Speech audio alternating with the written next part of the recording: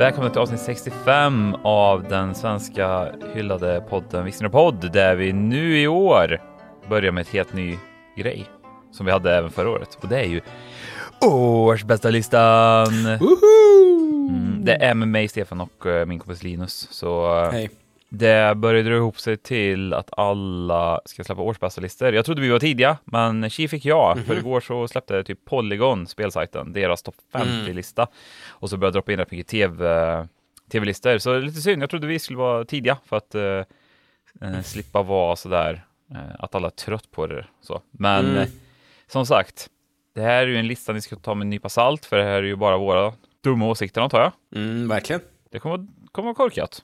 Jag tror vi kommer göra folk väldigt upprörda också. Det tror jag också. Man kan mejla oss på viskningarochpodd@gmail.com om hur arga ni blev och vad ni gjorde sen av den ilskan. Om ni kanske tog, som jag gjorde när jag blev arg när jag spelade tv-spel när jag var liten och hade köpt en butterfly i Spanien, och så högg jag ju den i sängkarmen. Så det kan man göra om man blir arg. Det är tips. Eller det finns massor av saker man kan göra, men det är en sak man kan göra. Ja, det är för mer tips så mejla in, som sagt. Det är bara att mejla eller skriv till oss. Man kan DMa oss på Instagram också. Ja, det är nästan närmast faktiskt. Hur känns det nu då, så här 2022? Vad tyckte du? Jag vill ha ett jag vill ha ett betyg 1-5 på året. Sett till vad du har konsumerat. Alltså bara slutet betyg på allt du har konsumerat. Vad är det för år vi pratar om? Ett bra år faktiskt. 2022 har varit mycket bättre än vad jag var beredd på. Jag trodde det skulle bli ett riktigt skitår. Eller det var det i, det är så jävla kul när man går in och kollar sin letterbox. För när det kommer till film i alla fall, och så kollar man typ så här. Det är ju så tydligt där när man när man har druckit bensin hela julen, och så börjar man kolla på så här, vilka är de första filmerna där direkt efter nyårsafton. Det är ju verkligen svagsint. Den listan är det. Så, men generellt är det jävligt starkt år. Vi har haft jävligt mycket bra, jag tycker fan vi har haft bra grejer. Mycket bra tv-serier, jävligt mycket bra film och mycket bra tv-spel i år också. Vad får du då? Är vi uppe och nosar på en 4 av 5 i år? Ja, 4 av 5 får populärkulturåret 2022. Snyggt. Och du då? Det tycker jag. Men jag vet inte, jag tycker ändå att det kan nog få en 3 av mig, tror jag. Okay. Jag har varit med om mycket bra grejer, men det har varit väldigt mycket skit också. Och jag har faktiskt inte loggat en enda 5 av 5 stjärnor på Letterboxd i år, vilket jag ändå tycker det är något slags betyg ändå. Så att finns 5 av 5 filmer? Ja, men jag har inte sett dem. Nej, jag vet fan. Jag tror ska vi ta en liten avstickare fort? Jag vill bara kolla. Jag tror jag är väldigt sparsmakad där, så jag ska bara kolla fort här. Jag har 8 stycken 5 har jag på min letterbox. Vill du höra dem? La La Land 5 av 5. Call Me By Your Name 5 av 5. Samma här. The Lighthouse har jag dragit 5 av 5. Arrival tycker jag 5 av 5. Samma här. Blade Runner 2049, riktigt 5 av 5 där. Plus ett hjärta. Verkligen, 100%. Sound of Metal 5 av 5 för mig. Ja, just det, den gillar du. Ja. Det gjorde jag också för sig, men det var ingen 5 av 5. Ja. Handmaiden 5 av 5. Just det. Snuskefilm det. Det vet jag väl. Det är klart att du gör det. Den är 5 av 5. 5 saxar av 5. Ja. Och den 8:e här i min lista. Boogie Nights. Nice. Det här är alltså filmer som du har loggat 5 av 5 sen du började med Letterboxd. Sen har ju du har ju slutat ge filmer betyg också de senaste. Är det 2 åren eller? Jag tror 1,5 kanske. Ja, men nice, jag köper det. Jag kollar på min här också, 5 av 5. Det som sticker ut för mig, det kanske är... Jag tyckte ju... jag vet inte varför, jag måste ha blivit hur drabbad som helst. Jag tyckte ju Joakim Triers Thelma från 2017 fick en 5 av 5 av mig. Det är sagt. Mycket igenkänning i den filmen, kan jag tänka mig. Det är det handlar om. Ja, men precis, att man flyttar till en stad och blir kär i en tjej när man själv är tjej. Och samtidigt så utvecklar man psykiska krafter också. Stark igenkänning. Ja. Tony Erdmann fick en 5 av 5 av mig. Just, ja. Tyska, aslånga komedin om en dotter vars far plötsligt dyker upp på hennes jobb i Rumänien och ställer till med trubbel. Ja, Hilarity ensues, så att säga. Verkligen. Sen så gav jag också, vi behöver inte gå igenom hela min, jag har lite fler än dig, men Phantom Thread också, 5 av 5. Snyggt. Sen har jag en film, ja just det, To Live and Die in LA fick en 5 av 5 av mig också. Det kan ha väldigt mycket med William Petersons jeans i den filmen. Allmänna stil, men den filmen är fan helt otrolig. Det är ju, alltså, jag ska säga så här, gillar man Heat, gillar man biljakter, eller du vet så här, gillar man en tidig Willem Dafoe, leta reda på To Live and Die in LA och ha en riktigt god tid framför er. William Friedkin regisserar. Den är fan helt otrolig. Tidig roll med John Turturro också. Väldigt bra. Ja, jag vet att du hetsade mig jävligt mycket till att se den, och jag tror också då så här när man kommer liksom ur den filmen, så jag är så här, det är en jävla åktur, är det. Ja, det kan man säga. Jag minns typ så här, om man tänker på den dag så blir det så här, men det är nice, men jag vet att så här, det var jättesynd att inte jag ratade den direkt efteråt, för då hade du liksom typ sprängt ratingsystemet totalt. Det är ju väldigt mycket i affekt. Den här filmen. Man kommer ur den och har typ en energi som är från någon, så här, hur sent du ändrar på den filmen så har du ju max energi när du kommer ur den. Ja, verkligen så. Och jag är ju lite tyvärr så att jag ratear i affekt, men för det mesta kan jag ändå stå för det när det har gått några dagar. Det är ytterst sällan, det har kanske bara hänt 2, 3, 4 gånger så där, så att det går tillbaks till ett letterboxbetyg och bara så här, det här var lite lågt eller det här var lite högt liksom sådär.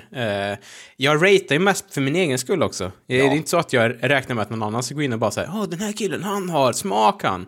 Det är ju bara för att jag själv ska komma ihåg, i och med att min hjärna har större hår än en schweizerost liksom. Så att jag har ju ingen minne. Så det är ett bra, väldigt enkelt sätt för mig att hålla reda på vad jag sett, när jag sett det, vad jag tyckte om och sådär. Så att letterboxd.com/ jag tror det heter Linus Nord. Kan man gå in och följa mig. Bli vän med mig så följer jag tillbaks. Du hatar inte den typen av transaktion så att säga. Nej, jag är alltid en follow för follow, jag vet. Follow för follow-kille. Men du, ska vi släppa gamla 5 av 5 och gå till lite mera aktuella saker? Jättegärna.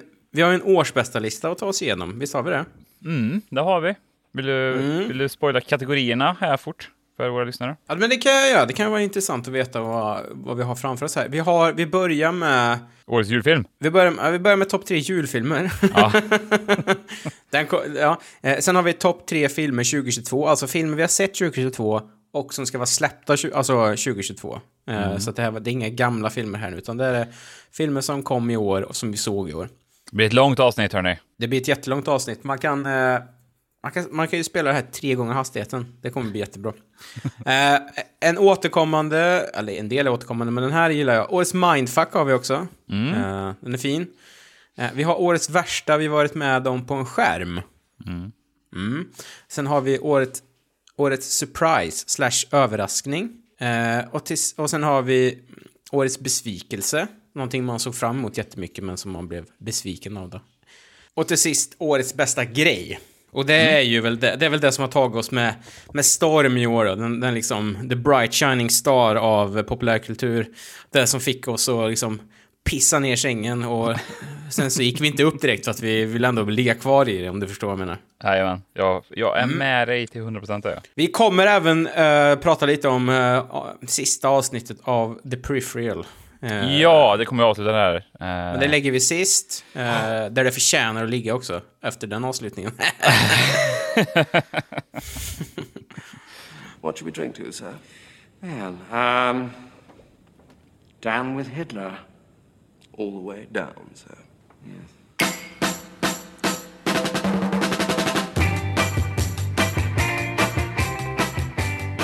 Take it away. Ska vi take it away, eller?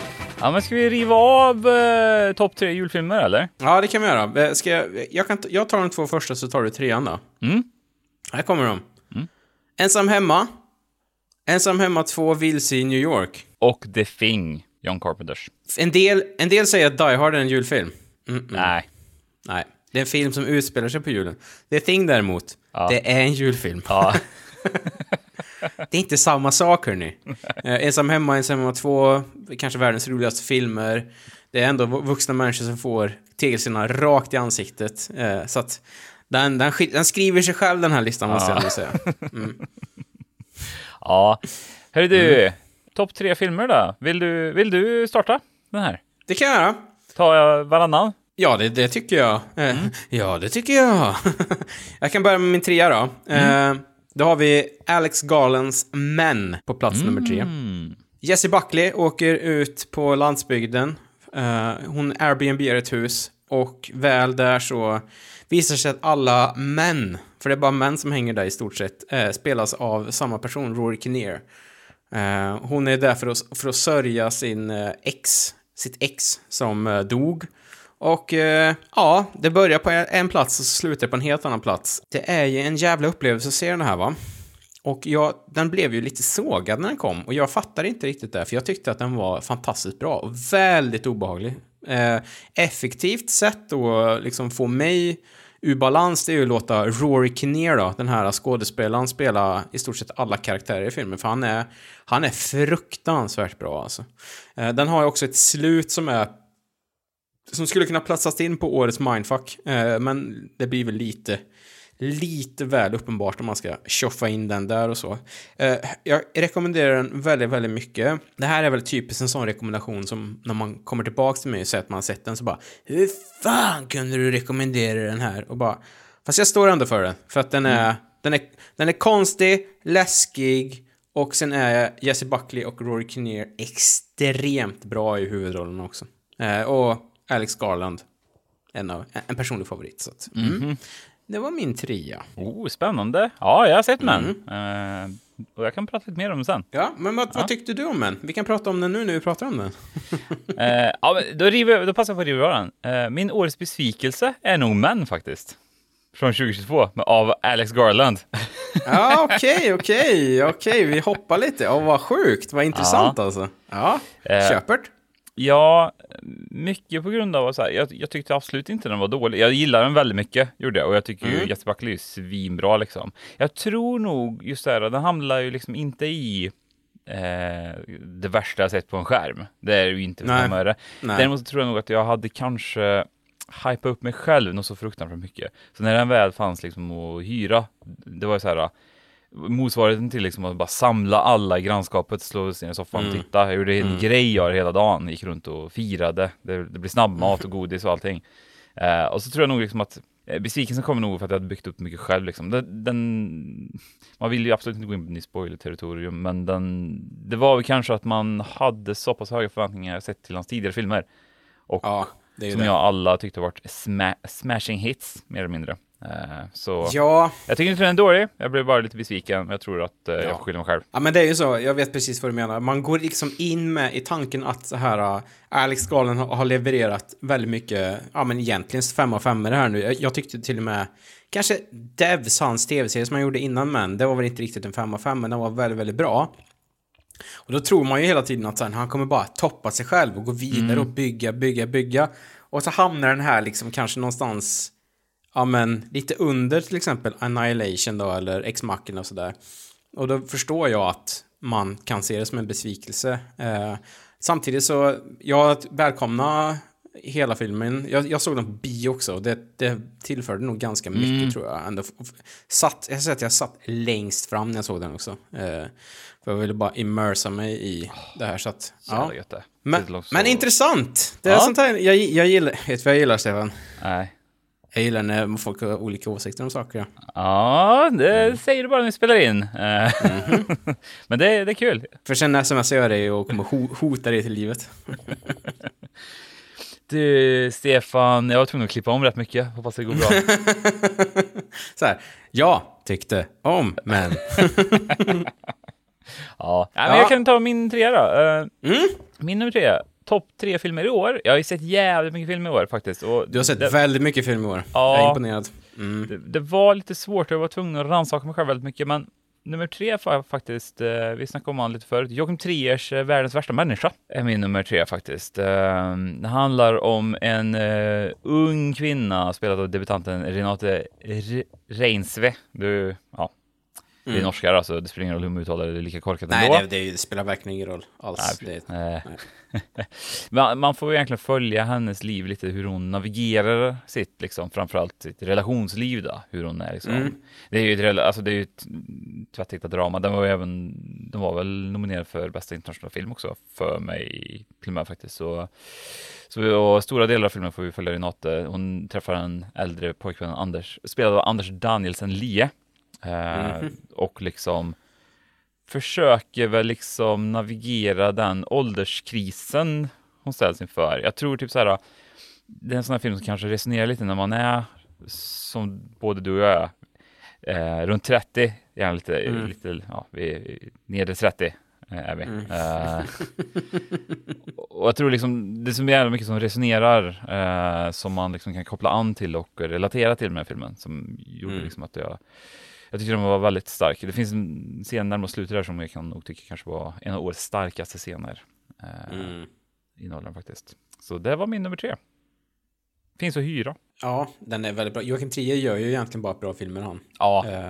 Vi har ju pratat om Oslo 31 augusti som är en av mina favoritfilmer någonsin.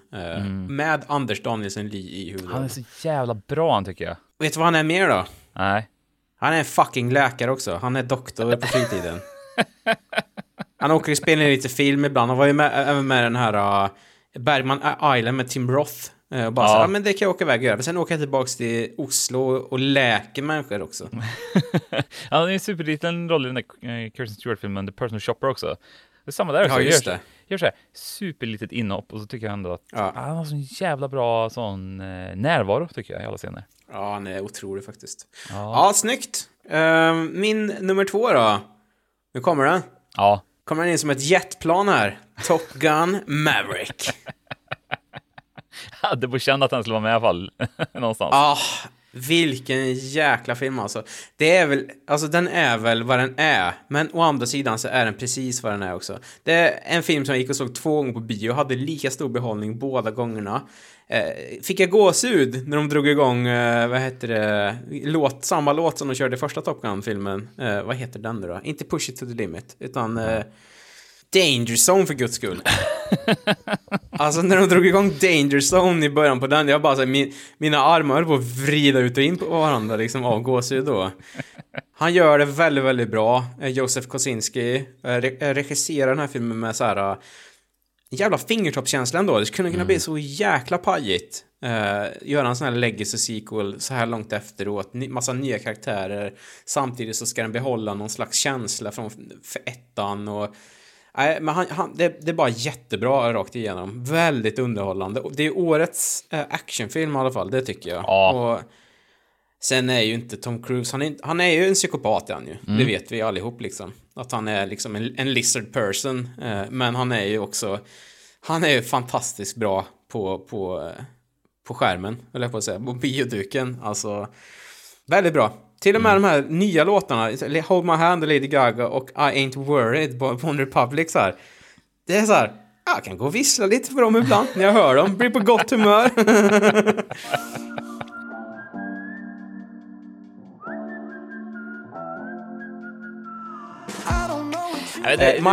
Miles Teller som Rooster Jr. också, eller vad han heter, den karaktären. Han heter Rooster heter han ju.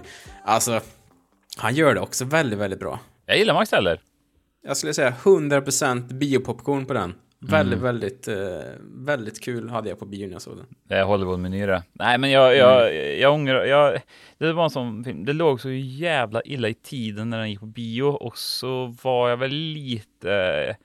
satte mig lätt på tvären, va? När det blir överhypat. Så då stoppar jag den i... Jag ser den sen facket. Och jag ångrar ju mig så fruktansvärt mycket när jag väl fick se den hemma på min platt-tv. Då kände jag verkligen så här, fuck att jag inte gick iväg och såg den här faktiskt. Den, alltså, jag tycker ändå, jag såg den med liksom Bose-lurar och hela paketet liksom och tyckte den så här, men fan då, det var bara tryck i den, så sett. Så ja, jag kommer kanske aldrig riktigt förlåta mig själv att jag inte gick iväg. Det är så kul också så här, dödsbädden, vad ångrar du mest? Jag såg inte Top Gun Maverick på bio. Ja.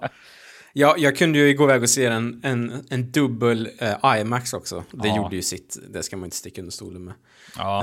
Nej, det är klart att det gör det. Men hörru du, visst det vill lösa det här åt dig. Jag gör en sån heist här nu nästa år och snor en 35 mm print, så ska vi kolla på den på någon lokal kommunbio i närheten av det. Så får du uppleva det du med.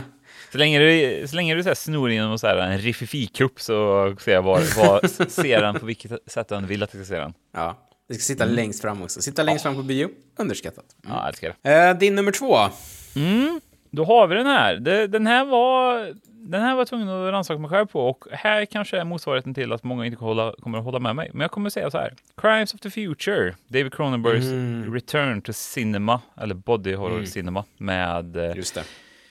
bland annat Viggo Mortensen och Lea Seydoux i huvudrollen.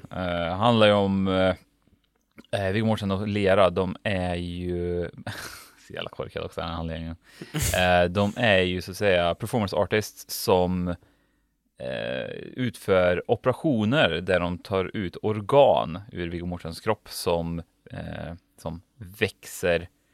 Hur fan funkar det? Nu går det att ta sådana sådan. I märkligt direkt. Men de spontan växer typ. ja, precis. Alltså, han spontan växer nya organ, och så har de gjort det till performance-konst när de opererar ut den. Ja, exakt. Och så är det ju mycket kring den här världen liksom. Jag tyckte om den väldigt mycket just på grund av den här. Det var skönt att ha tillbaka gamla David. Man får de här. Själva filmen och handlingen i sig kanske jag inte har så. Själva handlingen har nog inte så jäkla mycket till övers för. Det är liksom Ronald Mills. Det är mer där. Det här spoilar ju absolut ingenting. Men det finns en stol som är liksom en organisk stol som Viggo Mortensen sover i. Som hela tiden så här, vibrerar och rör sig för att parera hans rörelser, så att han ska ha så här perfekt sömn. Det är ju liksom mer koncept. Alltså konceptet med filmen gör att det kittlar mig extremt mycket. Gör det. Och sen finns det ju som sagt, det finns ju en del rätt så grova scener, och så här, hur alla så här förhåller sig till varandra i den här filmen. Vi snackade om han lite förut, men Kirsten Stewart är ju med liksom, och har så att säga en stor respekt för Viggo Mortensens karaktär, och det är så här, varje gång hon ser honom så skälver hon till på en jävla knäppsätt som är en jävla PK där, så men det är liksom hur folk förhåller sig till varandra i den här världen liksom, tycker jag är väldigt spännande. Det har en liten sån samhällskritisk touch eller ton på sig också, plus att den är typ inspelad i liksom, jag älskar ju det där när så här, amerikanska regissörer måste så här, hitta pengar i Europa, för då blir det typ så här, då spelar de in det på någon sån dum grekisk ö någonstans, gör de. Alltså, han förvandlar ju den här grekiska ön till någon slags framtid där det har ju hänt massa grejer liksom med våran värld. Men det är just att så här, med att använda sig av just en dum grekisk ö då, ger ju ytterligare någonting. Det blir något extra konstigt över det, för man har liksom inte sett det förut. Det är roligt också att Scott Speedman är med i en stor roll. Alltså det är ju verkligen skådespelare som man bara så här, Scott Speedman i en David Cronenberg-film. Det låter så AI-genererat typ, men jag älskar det ändå. Nästan så det är med på det årets mindfuck. Kunde han dyka upp? Det är så det som är så törr med han är ju så här, jag tycker han sköter sig bra i typ allt jag sett han också. Ja, gud. Absolut. Han borde haft större karriär, han tycker jag. Ja, det kan man tycka. Det är ju lite så här CW-skådis över honom. Man kan ju liksom så här tyvärr placera honom där också, men jag tycker det är roligt. Han är bra i den. Till och med skulle jag säga. Så att, men jag tyckte också att Crimes of the Future var en bra film. Då har vi min etta. Ja, spännande. Kanske vi har samma? Kanske, vi får se. Jag har ju Nope på nummer 1. Snyggt. Jordan Peels tredje film. Danny Kaluuya, Kiki Palmer spelar ett syskonpar som föder upp hästar för att ha med i filmer i Hollywood. De bor ute på en farm någonstans några mil ifrån. De bor på en ranch, ingen ranch, såklart det är en ranch. Några mil från Los Angeles. Och sen så dyker det upp någonting. Och de försöker liksom göra sig lite pengar på det. De ska de tror att det är ett UFO, så kan vi säga då. Och så ska de försöka filma det här och tjäna pengar. Och sen så börjar det hända väldigt konstiga saker, hör du? Vi har pratat om den tidigare avsnitt, och det har vi spoilat också tror jag. Men ja, det var ingen film som jag satt och gapade så mycket åt av liksom bara förundran och jag bara... Det var en sån jävla upplevelse att se den bara. Det var helt underbart. Jag vet inte varför den inte fick 5 av 5. Jag tror det kanske var någon passage i filmen som jag tyckte var ganska svag. Jag minns inte. Men jag för mig att jag var lite uttråkad där någonstans i mitten. Den blir kanske lite långdragen i det här att de ska försöka få tag på det här UFOt då, på film. Men förutom det så är den ju helt underbar. Väldigt härligt att Steven Yeun gör en bra roll som barnskådis. Och framförallt då Michael Wincott är ju helt underbar som en gammal filmfotograf som ska komma dit och hjälpa dem. Årets upplevelse på bioduken höll jag på att säga. Det kan vara Top Gun Maverick också, samtidigt som det här var... Ja, den var bara riktigt jävla bra helt enkelt. Jag tyckte det. Läskig också. Det kunde bli riktigt obehagligt läskigt på såna här ställen också. Och sen så är det också Daniel Kaluuya, han gjorde huvudrollen i Get Out, som var Jordan Peels första film, som varit en sån super succé. Här spelar han ju väldigt, vad ska man säga, det är inte mycket känslor på han. Och jag vet att han har fått, av någon anledning så fick han massa skit för det. Men han spelar den här liksom... Han har ju fått ta över det här familjeföretaget, men man märker att han liksom inte är bekväm i det. Och han gör det så fruktansvärt bra alltså. Ge Daniel Kaluuya alla roller. Jag vill bara se han i allt han varit med i liksom. Han är fantastiskt bra. Ja, jag tycker han är svinbra som sån. Han är ju inte riktigt någon people person i den filmen, han är ju inte.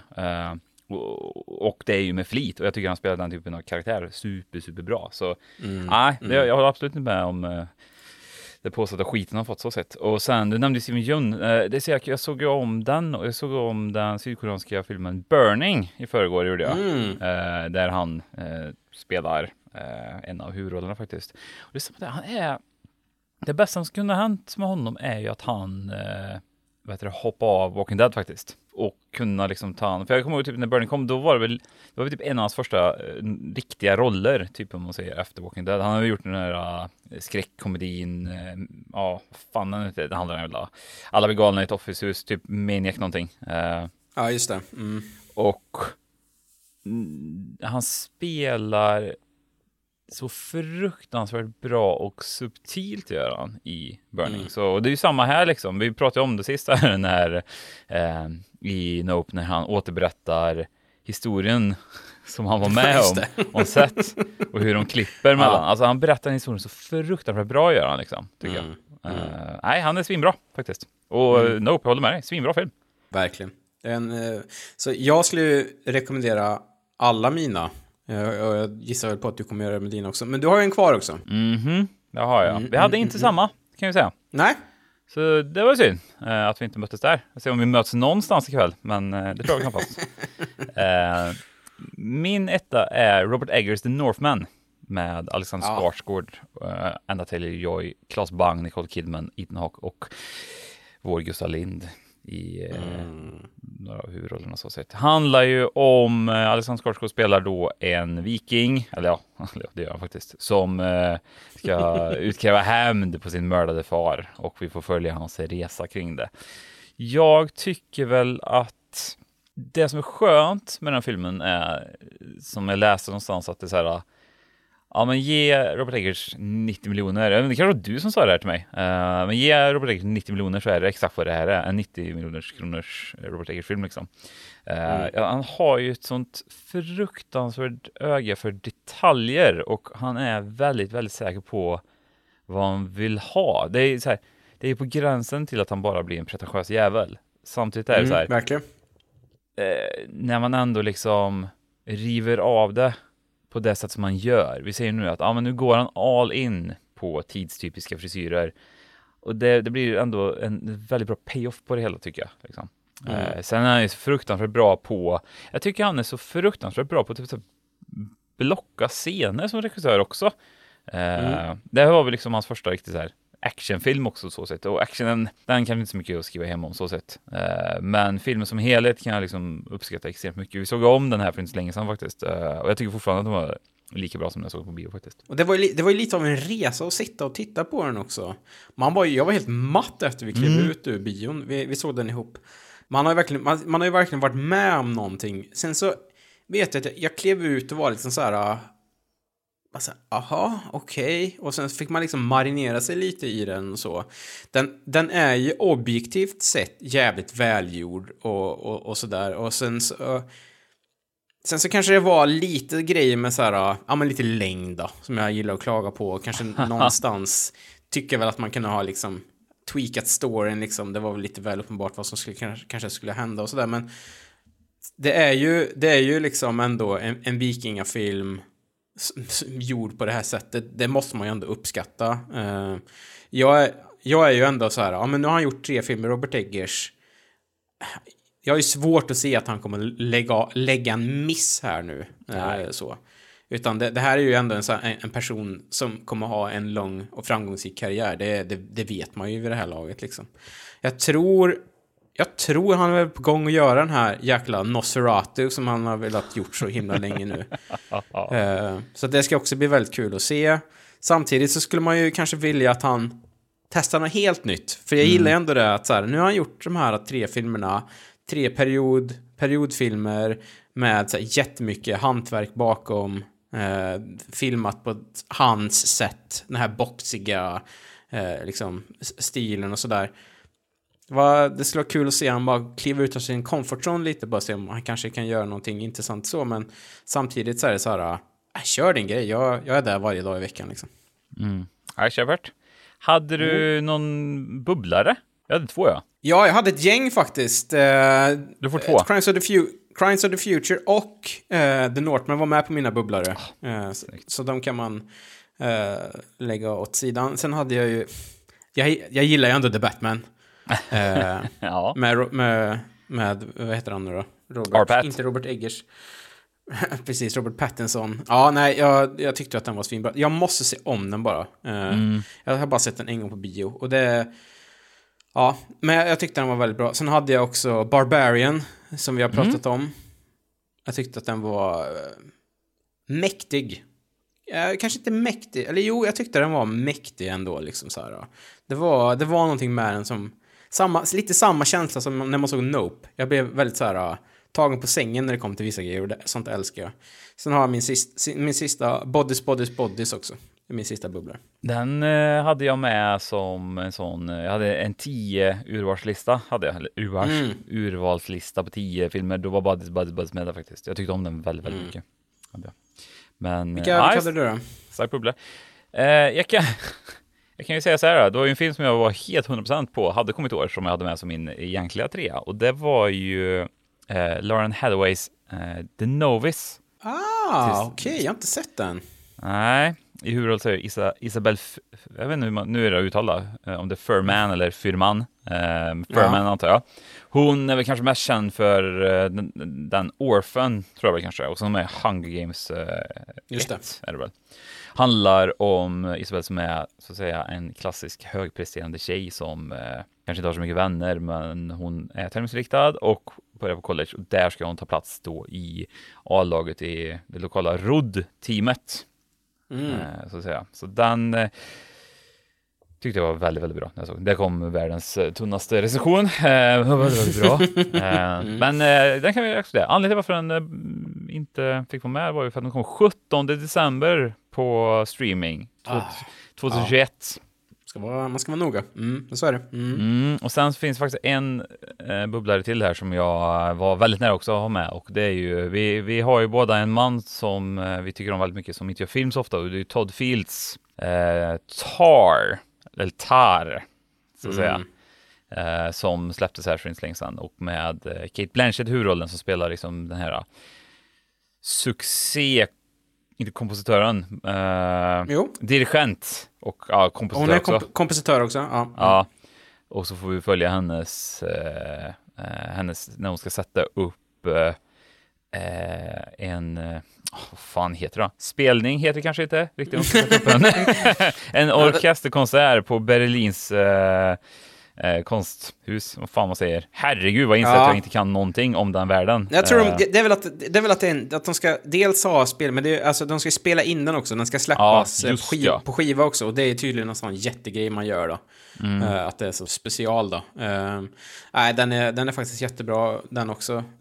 Hon är ju helt otrolig, den filmen, Kate Blanchett. Och hon är... Jag drar en predict här att hon kanske tar en Oscar i år. Jag skulle inte bli förvånad. Alltså nu har man inte riktigt någon koll så sett på hur det kommer se ut, men hittills så kan jag inte se att hon är som går lottlös. Alltså nominerad, måste hon bli. För det är så här, jag skrev lite med dig om det där. Jag och min fru, vi såg ju den Falling for Christmas, den Lindsay Lohans stora åtkomst till vita duken, eller till streamingen innan.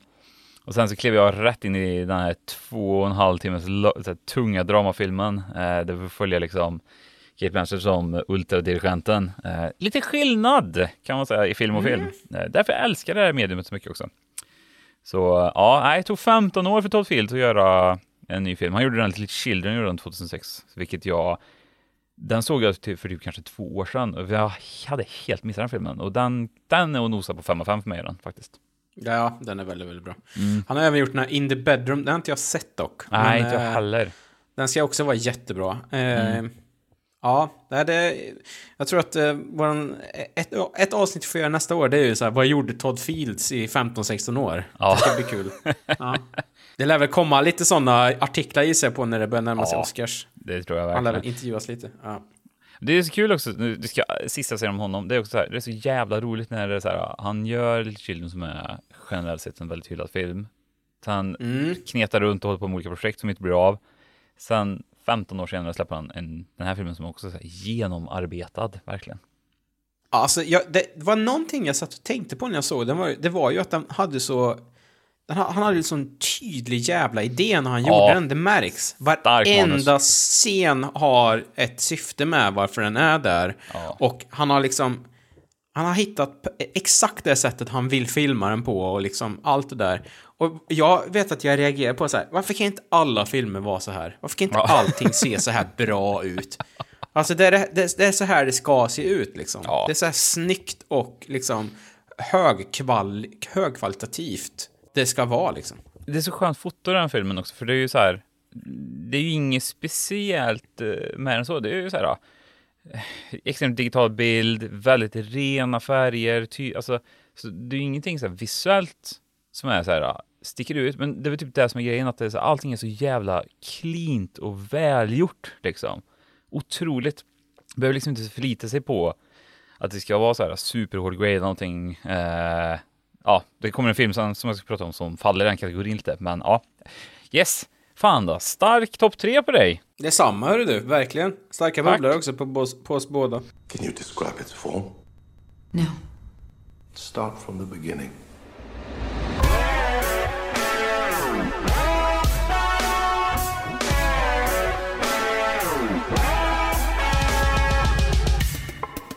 Ja, men ska vi gå vidare till nästa kategori, eller? Kan absolut göra. Årets mindfuck. Vill du ta den? Vill du börja? Jag kan börja med den. Jag kommer säga att det är Rehearsal. Ja. HBO-serien av Nathan Fielder. För er som mot förmodan har missat den här serien så handlar det egentligen om... det är en reality-serie där han ska hjälpa människor att tackla olika problem i livet. Det kan vara en speciell situation eller det kan vara bara liksom att berätta någonting för en person. Twisten är väl egentligen att han ska hjälpa dem att öva, men då har han ju också övat på hur han ska hjälpa den här personen att öva. Så det blir ju den Dr. New York twisten på det hela, och så här, serien i sig kanske inte håller exakt alla avsnitt, men jag vet att du typ berättar rätt mycket vad första avsnittet handlar om, så jag gick ju ändå in med det så här, men det här kommer hända. Men jag var inte beredd på vad fruktansvärt sjukt det skulle vara. Och jag är ju så här, efter det så finns det liksom det finns ingen anledning för någon riktigt att försöka göra skruvad reality efter det. Alltså det går inte toppa. Det första avsnittet kan vara det starkaste jag sett, typ. Ja, men han ligger på en helt annan nivå. Alltså verkligen, det är så här. Jag vet inte, hur ska man förklara det? Det blir liksom någonting som man aldrig har sett förut. Ja. För det utvecklas ju också från att han ska hjälpa människor till att han fokuserar på en människa. Och sen så slutar med att han släpper den. Och sen så handlar det bara om han själv också. Ja. Så att det blir liksom så här, det blir så fruktansvärt meta av alltihop. Ja. När han ska liksom åka till Los Angeles och göra en sån skådespelar-workshop. Och sen så kör han en repetition på den. Där han liksom spelar en annan person i den som han var med i från början. Alltså det är så svårt att förklara, men den är väldigt sjuk alltså. Han har ju också fått så himla mycket pengar för det här, det märker man ju. Ja. Han byggde ju upp en bar i första avsnittet där det här första liksom repetitionen skulle äga rum. Den här tar han ju med sig sen tvärs över landet. Bara för att han vill ha ett ställe att hänga på när han är ledig. Så har de byggt upp så här. De har dragit ner hela barnet och skeppat över den till andra sidan landet. Där bygger de upp den igen. Och där har han liksom så här, tagit in massa skådespelare som hänger bara för att han ska inte behöva vara ensam då. Det är ju hela hans grej. Han vill inte vara ensam. Men han är ju den mest vad ska man säga, awkward människan i hela världen också. Så ja, men jag tror också, det var kanske det också som blev extra mindfuck där du pratade om så här, budget. Han har ju ändå gjort det Nathan for You innan som är liksom, som han är superkänd för. Och det är ju så, alltså det är så jävla liten budget på det. Alltså, det går inte, om den serien kostar mycket, det är så här, då blir jag riktigt knäpp. För allting skriker lågbudget. Och det är han och typ några personer som gjort det. Medans liksom han har fått så mycket pengar för att göra den här konstiga idén. Och jag tror liksom att han måste också ha de här pengarna för att kunna genomföra det dumma projektet. Nej, så jag hoppas att liksom The Rehearsal lämnar efter sig ett legacy som inte är av denna värld. Det tror jag. Det kommer en säsong till. Och jag är ju sådär så att för det går ju på HBO det här tror jag, HBO Max. Jag är ju liksom att skulle de lägga ner det här så tycker jag att så här, ett land borde gå in och ge han liksom så här konststöd till att han får fortsätta göra precis vad han vill. För på den höga nivån tycker jag att han ligger på. Alltså det är så skruvat. Men jag vet inte om vi har sagt det också. Det är ju kanske det roligaste man sett också samtidigt. Han får ju folk att säga de absolut konstigaste sakerna. För att han är ju väldigt noga med vad man castar med också. Han castar ju, han är ju så här så precis med vilka han ska ha med. Han vet vilka som kanske är på ett visst sätt. Och han vet också om att sätta de här i vissa situationer så kommer de här människorna säga riktigt konstiga saker, vilket är väldigt kul alltså. Ja, det krävs ju att alltså de medverkande, det måste ju vara dem liksom, för det krävs ju att det är lika knappa människor som honom, den karaktären han är liksom, för att det här ska kunna funka, verkligen. Liksom. Ja. Så, ja. Nej, den är stark alltså. Ja. Ja, men snyggt. Jag hade ju också lite den med i Årets mindfuck. Det var liksom så, är det The Rehearsal? Sen var det så här, kan det vara Backrooms, den här liminal space virala videon som kom i början av året här på internet, som jag blev liksom också ganska drabbad av. Kan man googla och kolla på. Jag tycker att det är väldigt obehagligt med liminal space då. Alltså utrymmen som ser märkliga ut och pågår och lite weird. Sen tänkte jag så här, it was mindfuck att Will Smith örfilar Chris Rock på Oscarsgalan. Det gjorde att min hjärna gick lite sönder i alla fall. Hela den grejen, och att det bara hände. Och sen att Will Smith nu släpper en ny film som kanske ska bli Oscars-nominerad. Och jag hoppas att det blir den super-backlashen på den. Han spelar ju, The Emancipation heter ju den. En sån slav-historia tror jag. Väldigt mycket Oscars-bait är det. Och det finns ju risk för att han pajar hela den grejen. Men vi får se här nu då. Jag såg ju den live förresten. Jag vill ju bara flika in dig. Vi nattar ju, eller jag och Elin, min fru, vi vakar ju där. Och det vart ju jävligt knäpp stämning i soffan bland exakt allihopa när man såg det. För det var ju liksom inte för dagen efter som det vart bekräftat liksom. Så alla var ju verkligen såhär, vad fan var det som hände här? För det var ingen fördröjning på eran sändning. Nej, det var inget att de klippte eller någonting, utan det var... Ja. Jag var helt övertygad om att det inte var på riktigt också. Jag bara, nej, det är så dåligt skämt liksom. Ja. Sen så bara så här, kan det vara... Jag gick vidare, fan, det var nog inte det. Kan det vara att Grey Man, den här Netflix-producerade actionfilmen med Ryan Gosling och Chris Evans, att den kostar $200 miljoner att göra? Vad? Det är mindfucket, eller hur? Ja. För den ser ut att kosta typ så här 40-45 000 spänn. För den är så jävla B alltså. Visserligen dyr då, 45 000. Är det de bröderna eller? Russo Brothers? Ja, Captain America, alltså. Avengers-personerna som gör världens tråkigaste actionfilm. Ser ut att vara inspelad liksom i en hangar någonstans. Men jag fortsätter lite på filmgrejen här. För mig är nog årets mindfuck att Warner Brothers Discovery, som de nu heter, producerade en Batgirl-film. De spelade in hela skiten med samma regissör som gjorde Bad Boys 3. För att sen släppa den direkt i streaming på HBO Max. Jag tror att de hade någon liksom tanke att så här, vi ska bygga ut det här DC Universe-grejen nu då. Och då kanske man släpper några filmer på bio och vi släpper några på streaming. Problemet för dem då, det var ju att Warner Brothers Discovery får en ny vd som kommer just från Discovery. Och hans hela grej är att han älskar billiga reality-serier. Så att det tillsammans med ett jättestort skuldberg hos Warner Brothers och svajiga testvisningar gjorde att de la ner hela filmen efter de hade spelat in den. Med specialeffekter och allting. Ja, den var väl klar? Helt klar. Den var några veckor ifrån liksom. De släppte det inte alls. Så tydligen så kan de göra en sån här, jag vet inte riktigt hur det funkar, men de gjorde en sån tax write-off då. Att de har väl pyntat för hela filmen, men om vi bara tar bort den från hårddisken istället för att lägga upp .avi-filen på hbomax.com, så får de tillbaks en del av där de har liksom pyntat in på något sätt, jag vet inte. För mig är det ju fortfarande, alltså det är så märkligt alltså. Och jag vet ju att så här, det var ju liksom skådespelare, ja men hon som är huvudrollen, det var ju liksom hennes stora break såklart. Och de här liksom regissörerna hade väl tänkt att så här, det här kan ju också vara något slags break för oss, göra en kul Batgirl-film, det är väl inte kattpiss liksom. För mig är det fortfarande helt så här, jag fattar fortfarande inte att man kan göra ett helt projekt med allt vad som innebär då med så här specialeffekter och liksom så. De hade ju säkert allt marknadsföringsmaterial bara redo och liksom bara pumpa ut här nu snart i sociala medier och liksom på olika sätt. Men så bara tar de hela den mappen och så bara drar de den till papperskorgen, släpper den där, sen tar de töm papperskorgen. För det blir billigare så. Det är mindfuck. Det är mindfuck. Jag är med sjuk, gör det. Jag ser dig, du är febrig. Så att det var nog lite mindfucks för mig det här året.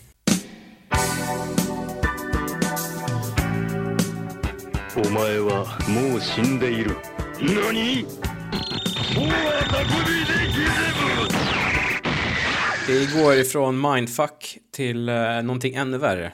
Vi ska prata om det värsta vi har varit med på en skärm.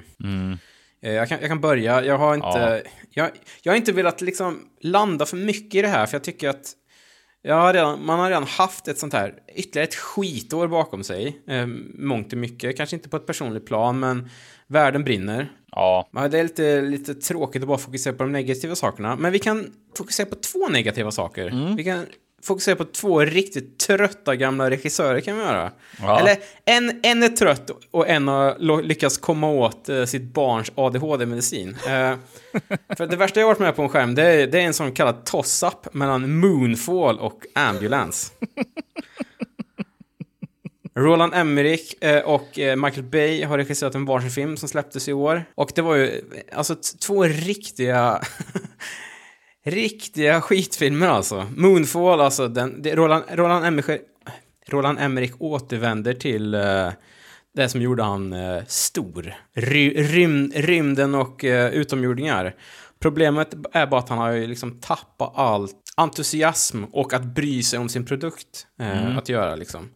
Så att han har, jag vet inte om han gjorde det ju för typ så här 110 miljoner kinesiska dollars. Han fick ju pengar från dem då. Och det märks ju för att han har bara så här, okej, då kan jag ta 15 i lön och så gör vi den här skiten och sen går jag hem och lägger mig på loft igen. För han har inte orkat bry sig någonting.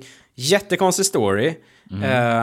Bara massa dataeffekter. Jättedålig liksom skurk, eller vad det heter. Spoiler, det är en AI. En rymd-AI, va? Va? Ja. Och det är så här, han har liksom läst AI i någon sån dum Wired-artikel bara, det är min nästa film det. Halle Berrys karaktär är helt onödig och det är synd att se alltså. Det enda kanske som jag gillar med den, det är väl han som spelar Sam i Game of Thrones. Jag kommer inte ihåg vad den skådespelaren heter. Just ja. Han var med. Det är klart att så här, det här är min första riktigt stora roll i en stor film liksom. Jag kör och det märker man ju så här, han gillar det liksom. Men förutom det, den borde de ha lagt i papperskorgen och tömt liksom. Och sen då Ambulance som jag såg igår. Jag gillar det. Jag blev helt sjuk i huvudet. Alltså, Michael Bay, jag har läst lite om det. Michael Bay, han blev helt knäckt under corona av att sitta hemma. Så han mer eller mindre ringde upp filmbolaget bara så här: nu behöver jag komma ut och göra något. Och så gjorde han Ambulance. Jake Gyllenhaal, Yahya Abdul-Mateen, jag tror det är the second eller the third, någonstans där, spelar bröder som ska råna en bank. Och på köpet så får de en skadad polis och Eiza Gonzalez som ambulansförare, ambulanspersonal. Den är 2 timmar 17 minuter lång den. Ja, den är lång den filmen. De kunde klara den här filmen på en halvtimme. Det kunde ha varit ett avsnitt av Law & Order eller något liksom. Den är... Ja. Alltså den tömde mig på energi. För att de gör den här... Rånet i början är bra. Det kan man inte säga liksom. Sen så har man ju insett att Michael Bay satt hemma och kollade på YouTube och såg att drönare är jävligt coolt. Så han har ju liksom lagt kanske 25% av filmen till onödiga drönaråkningar. Det är sådana FPV, alltså first person view drönaråkningar också är det ju. Ja. Hela tiden. Man märker att så här, han hade egentligen han hade inget manus. Det känns bara så himla improviserat hela filmen. Och det är verkligen så här, han har haft lite för lång och bra karriär så att ingen säger nej till han. Så att vad vi istället får då är så här, en poänglös film om en biljakt som pågår i 2 timmar. Jaja är väl bra. Jake Gyllenhaal är helt fruktansvärd som den här. Ja, han har charmiga rövhål som så här skriker och tror att han är rolig typ. Det är mycket sån humor på Michael Bay är det. Att folk blir så här skriker på varandra så ska man tycka att det är kul liksom. Ja. Det är så Bad Boys gör ju det mycket. Men de har ju, alltså Bad Boys har Will Smith och Martin Lawrence. Man kan säga mycket om Jake Gyllenhaal, men om Will Smith är han inte på det sättet. Will Smith är också en sån lizard person psykopat, men han har ju ändå någon slags sån här charm som kanske inte Jake riktigt... Jake, han är bättre som liksom... Jag vet inte. Jake passar bättre i typ såhär Nightcrawler-filmer, han tycker jag. Ja, Prisoners, ja, precis. Han behöver en stark hand, för när man verkligen liksom tyglar Jake Gyllenhaal så kan man få det till något bra. Men han har inte fingertoppskänslan i att sitta i 2 timmar i en ambulans och... nej, han kan inte improvisera. Det märks. Jag har lite försvar här då. Moonfall, det är ju till ett eget avsnitt där jag kommer spela in ett försvarstal till Moonfall. Älskar ju Emmerich.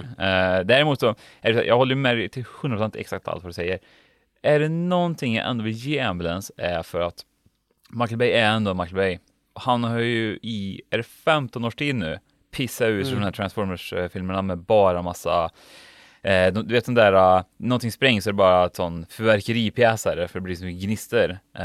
Han har ändå med Ambulance så kommer han tillbaka till väldigt mycket praktiska effekter. Det finns ju en helikopterscen där som inte alla regissörer väljer att göra praktiskt idag till exempel. Nej, det är sant. Och det ligger någonting i det såklart. Problemet är bara att han har... Det märks att han inte hade ett starkt manus att förhålla sig till. Vilket, jag läste också att den här helikoptergrejen, det var ju också så här... Han fick tag på 2 helikopter den dagen och så här... Tillsammans med producenter och stuntkoordinatorer bara så här, vi kanske kan göra det här idag. Och de bara... Ja, det kan vi väl göra, Michael. Ytterligare du får komma hem helt utmattad för att du hade någon sån dum dampidé så här som du vill göra. Absolut, vi kör då. Fy fan. Så går de därifrån och bara så här, fy fan! Varför kan han inte bara... Vi kan väl bara filma den här grejen så vi sa att vi skulle filma.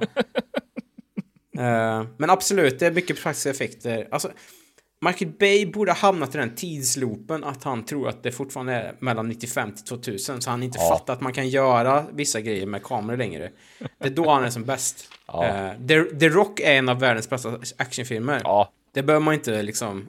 Bad Boys, samma där, och Bad Boys 2 och sådär, men när han får för mycket leksaker att leka med, alltså typ att han hittar de här drönarna, det både framförallt min sambo, hon satt ju och blev typ illamående av det här som vi satt och kollade på. Alltså det är ju helt sinnessjukt alltså. Alltså jag får den där bilden med så här, Michael Bay sitter uppe sent och surfar på nätet. Han har ju inte varit hemma på en hel vecka liksom, och inte sagt hej till någon, och så sitter han bara så här, kommer sent, sitter han bara på internet hela nätterna. Och så ser han ju det här YouTube-klippet, det trendar på hans lista. För hans YouTube-algoritm ligger ju efter 5 år, gör den ju. Så ser han har ju inte inlogg på YouTube här, utan så han kör ju sig oinloggat. Så han får ju bara det som är populärt liksom.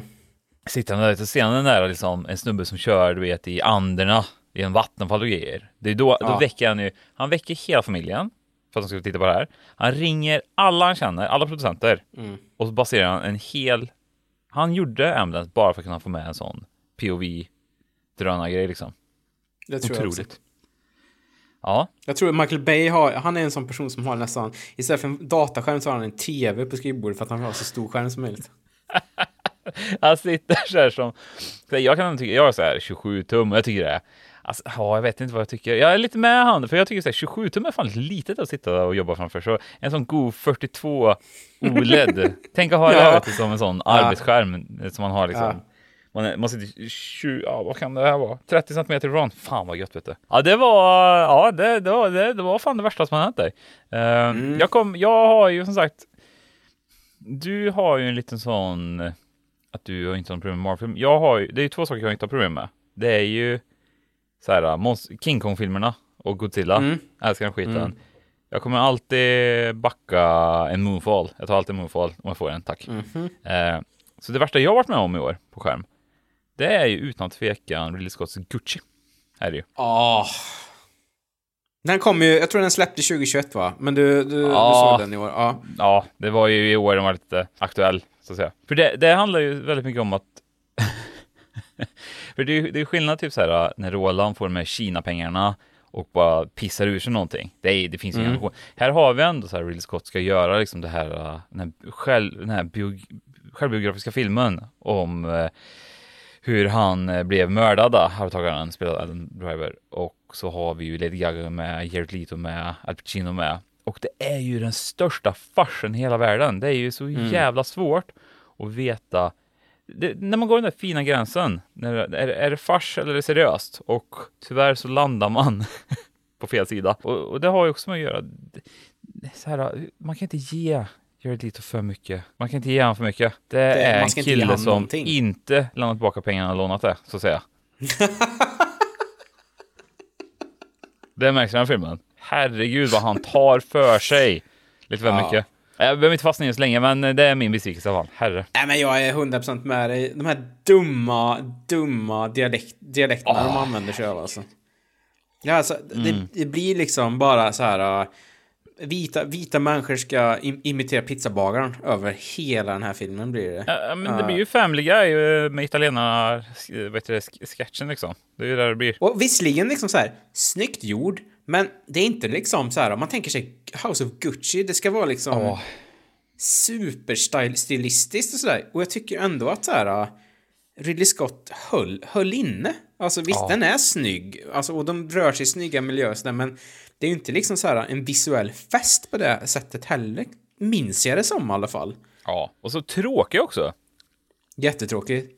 Alltså väldigt tråkig. Ja, den är bedrövlig. Lady Gaga, hon är skitdålig i den filmen. Ja, fan, hon borde inte... Det finns en jävla roligt klipp som cirkulerar nyss när hon... Det är så jävla lurigt. Det vet du, så här, när hon tar för sig under en sån där table reading på...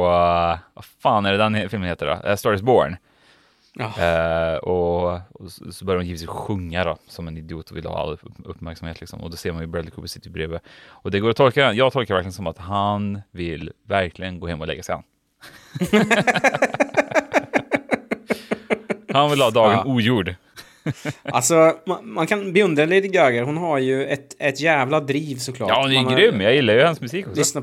Ja, verkligen. Och man har lyssnat på intervjuer så där. Hon är en sån här person som inte gav sig liksom. Hon skulle bli känd och framgångsrik till varje pris. Ja.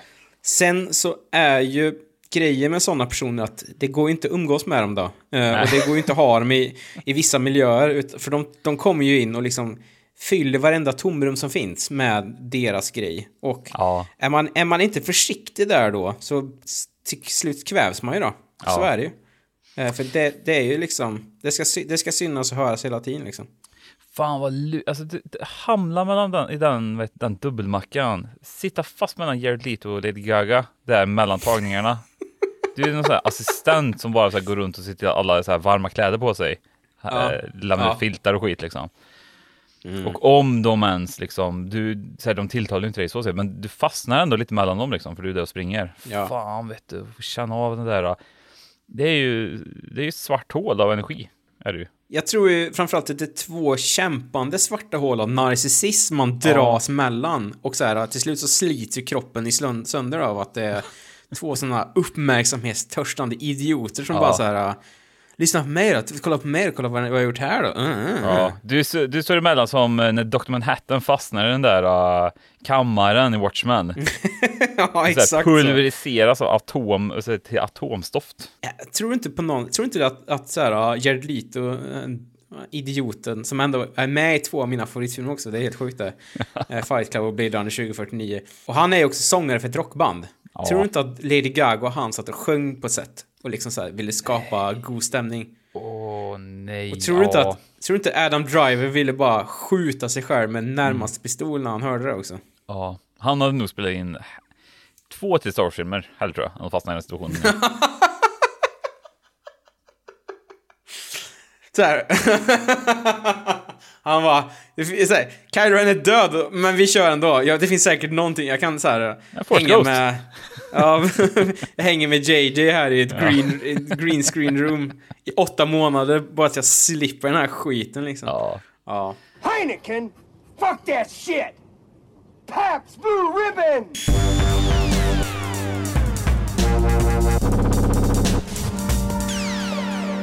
Då går vi väl över då till årets överraskning, tänker jag väl. Ja, vill du börja? Jag tar den och jag kommer säga den.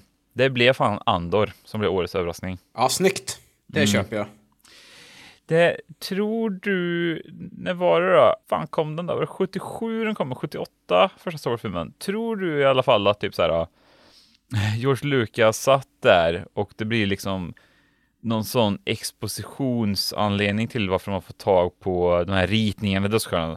Tror du liksom att sen 2016 när kom Rogue One? Ja, det är något sånt. Den onödiga prequeln till en riktig sån throwaway line. Häng med här. Ja. På idéstadiet en onödig prequel som visar sig vara typ det bästa Star Wars-filmen efterhand. Verkligen. Massor år senare så har ju Andor legat och som den har varit halvdevelopment hell känns som många sådana här Star Wars-grejer. Till slut kom Andor. Och då är det så här prequel-serien till prequel-filmen som ingen förväntar sig någonting av. Den kommer. Och den visar sig också vara det bästa som de har producerat Star Wars-mässigt på sen Rogue One också. Vi får följa den unge Cassian Andor innan han blir den här liksom rebellkingen som han är i Rogue One. Vi får följa hans resa och så får vi liksom se alltså det som är liksom startskottet till att rebellion sker i imperiet. Och jag tillskriver ju typ så här Tony Gilroy heter ju skaparen av den. Han har varit med och skrivit manus till Bourne-filmerna. Michael Glade, han är ju en thriller-törska han ju. Han klev ju även in och tog över, gjorde han inte det? Ifrån Gareth Edwards. Alltså, han såg ju över många reshoots i Rogue One och liksom gjorde rätt i sin film kan man väl säga också. Och fick fortsatt förtroende med den här Andor då. Och det som jag personligen kanske, även om jag kanske inte tycker att så här, Cassian Andor är den mest spännande karaktären som någonsin har kommit ur som populärkulturen, så är det väl kanske mer så här vad de väljer att göra med den här världen. De följer ju upp som hela den där, det är så här estetiken från Rogue One, att de kör all in på den här 70-talsstilen. Alltså stora delar av Andor känns det som att de har spelat in det i, liksom, de har hämtat, så här, lookbooken är liksom brittisk kärnkraftverk från 77. Det är ju lookbooken de hade med sig på set liksom, när de byggde allting. Den liksom berör ändå liksom olika story beats. Vi får följa liksom en sån avskedad polis som ska hitta ett nytt jobb. Alltså, den liksom, jag är ju nästan övertygad om att det här från början var något helt annat. Och så bara insåg de typ så här, vänta här nu, det kan vi nog göra om till prequelen till Rogue One. För det är så här, den är nästan för bra som utmejslad om man jämför med liksom allt annat som har med Star Wars att göra. Alltså bara så här, nivån på manus är den ligger på en så himla mycket högre nivå än till exempel Book of Boba Fett eller de andra här tv-serierna de har gjort. Så här, dialogscenerna i Andor, det är ju, alltså det är jättehög nivå på dem. Mycket så här, ja, men jag säger det här men menar egentligen det här, och så kanske jag menar någonting 3D här också som jag bara säger lite här borta, så. Väldigt, väldigt bra skådespelare i den också. Alltså, ja, verkligen. Hur bra är Stellan Skarsgård? Ja, det är svinbra, han är. Herre. Ja, men så det blir ju, alltså nu har ju hela tv-världen redan bajs ur sig om hur stark Andor var liksom. Men jag tror liksom att jag gick in med så jag hade liksom minus på febern hade jag. Läkarna från hela världen kom och undersökte mig. Så lite feber hade jag. Så en låg kroppstemperatur hade jag. När man annonsade Andor. Men det visade sig vara faktiskt något av det bästa jag har sett faktiskt. Och långt också. För alla andra jävla serierna har ju liksom blivit förvandlade från liksom någon form av filmidé. Och så de kokade ner till några avsnitt. Och just att vi fick så här, var 11-12 avsnitt. Och bara 12, det var jag jättechockad. Ja, det var jag jättechockad över faktiskt. Nej, så det var årets överraskning. Ja, men den är fantastiskt bra. Jag köper vad du säger. Det kommer ju bara en säsong till också. En till 12 avsnittssäsong till. Och sen ska jag hoppas att, du vet så här, jag vill ju att sista avsnittet i säsong 2 går in i Rogue One på samma sätt som Rogue One gick in i A New Hope. För den är ju ändå så här sömlös på något sätt. Det ska man ju bara kunna, man ska ju egentligen bara kunna se Rogue One och sen hoppar man direkt in i Star Wars liksom. Och det är jävligt kul det där, för det är så jävla olika filmer på ett sätt. Rogue One och Star Wars. Det ska liksom utspela sig på samma, och så det är ju det som jag kan tycka är lite problemet med att göra prequels till såna här gamla filmer. Det är att så här, på ett sätt kan jag köpa det, men så kommer man till det här, alltså det är ju ändå en film som inte, alltså George Lucas gjorde Star Wars, och allting som har hänt efter det är ju folk som har liksom sagt, om vi skulle kunna göra det här också. Det är inte så att George Lucas hade tänkt ut Andor innan han spelade in Star Wars liksom. Man kan tycka vad man vill om det, men jag är jättepepp alltså på säsong 2. Det ska bli nice. Jag vill också bara lyfta också. Det finns ju en man som jag är extremt trött på, det är ju Andy Serkins generellt. Han gör ju kanske en av sina bästa roller i Andor, skulle jag vilja säga. Ja, verkligen. Utan så dumt CGI eller smink också. Han är bara Andy Serkis rakt upp och ner, och det räcker för han det. Han behöver inte vara något mer än så. Han är jättebra skådespelare liksom. Så att man får se, och det är också kul. Jag gillar ju också Star Wars när man får se, när de bygger ut så här. Man får se ett fängelse. Man får se en underrättelsetjänst liksom. Det finns ett avsnitt när Andor går på toa hela avsnittet. Jag visste inte att de gick på toa så i Star Wars. Jag skojar bara. Det ger lite såna här extra grejer liksom. Star Wars för mig har varit ganska könlöst liksom, mycket så.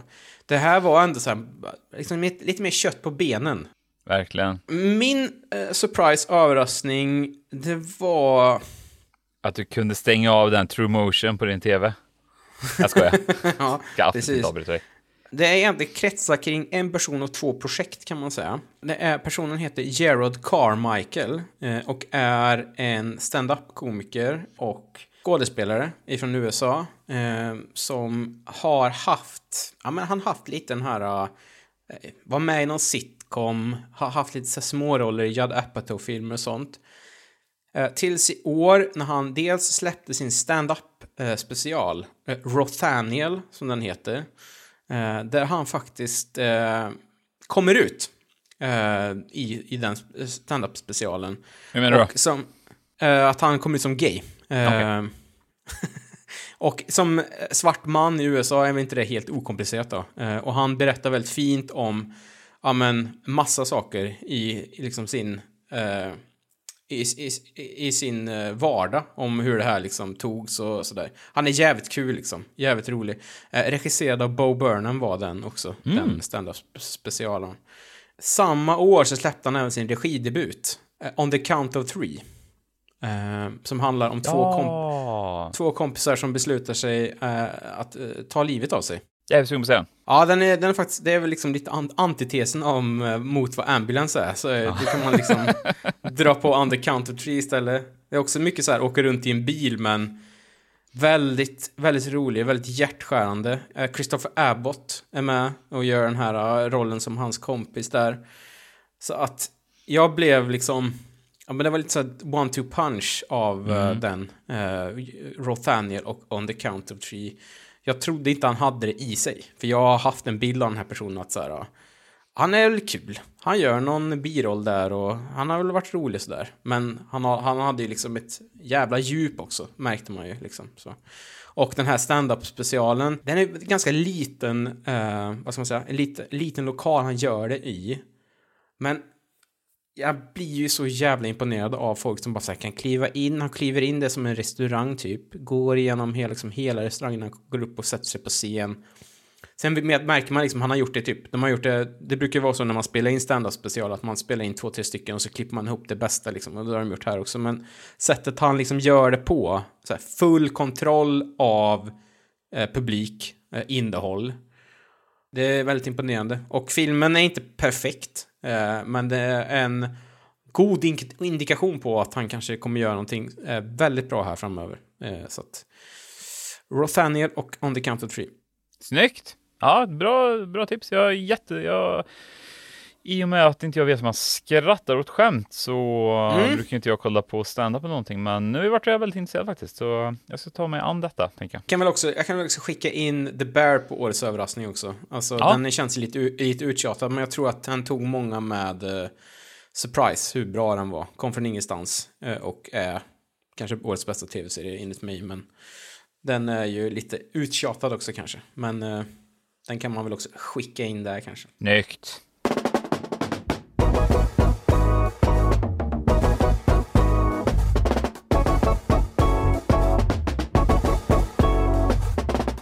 Du har ju redan dragit in årets besvikelse du. Ja. Du kan ju få spåna fritt kring hur besviken du är på mig, rent allmänt. Men vi ligger redan långt kan man säga, så att vi kan väl klippa ner. Vi kan väl också säga att jag ska inte breda ut något vidare här. Jag skulle nog ändå säga att det stod mellan två saker. Det var om det skulle vara Horizon Zero Dawn 2. Ja, okej, snyggt. Men nu ska jag ta fram en pinne här och så ska jag fram till en död häst och så ska jag slå på den. För det här är någonting jag har tjatat om. Men årets besvikelse för mig, Marvel Cinematic Universe. Jag har 2 timmar här på mig, så kör. Ja, nej, vi ska inte stanna i det här, men att de den här fas 4 som det har hetat då, fortfarande inte lyckats leverera någonting som har varit, förutom egentligen Spider-Man No Way Home som jag tyckte var svinbra, så har det inte varit någonting som har liksom varit jättebra. Det har varit några godkända saker, sen har det varit en hel del skit också. Och jag typ ser inte fram emot att de ska släppa saker längre, vilket är jävligt tråkigt liksom. Man bara ser det för att man så här, jaha, ska han... Jag måste se det för att annars kommer jag inte fatta nästa typ så. Framförallt tv-serierna tycker jag. Det känns billiga, hafsigt gjorda. Har inget av den här magin som präglar de första 10 åren av filmer. Så att, superbesviken och jag tycker att man... Men som sagt, vi har pratat om det här, men lägg ner skiten några år. Börja om alltså. Vet du vad de kan göra? Spräng världen och så bygga upp en ny och så kan de köra X-Men eller någonting istället med nya skådespelare. Det kan vara roligare tror jag. 2023 är året du gjorde slut med Marvel, va? Nej, grejen är att jag tror fortfarande inte det. Jag sitter ju fast i en som ett sånt dåligt förhållande för att det är ju det här, man vill ju se vad som händer nästa gång liksom. Sen så är det så här, det kanske är nu man slutar gå på bio och se filmerna hemma istället liksom. Ja, men det kan du absolut göra. För jag tar ju ändå mig iväg på de här filmerna. Alltså Doctor Strange 2 var väl helt okej i och för sig, men både Thor, Love and Thunder och Black Panther Wakanda Forever, ganska besviken på båda två liksom. Framförallt Thor då. Ja, fan ta den filmen. Så att, årets besvikelse. En gammal kärlek. En gammalt ex snart. Som behöver rycka upp sig. Ja. Ja. Greetings. In this next clip, let's just say you really have to be here in person to appreciate it. Enjoy.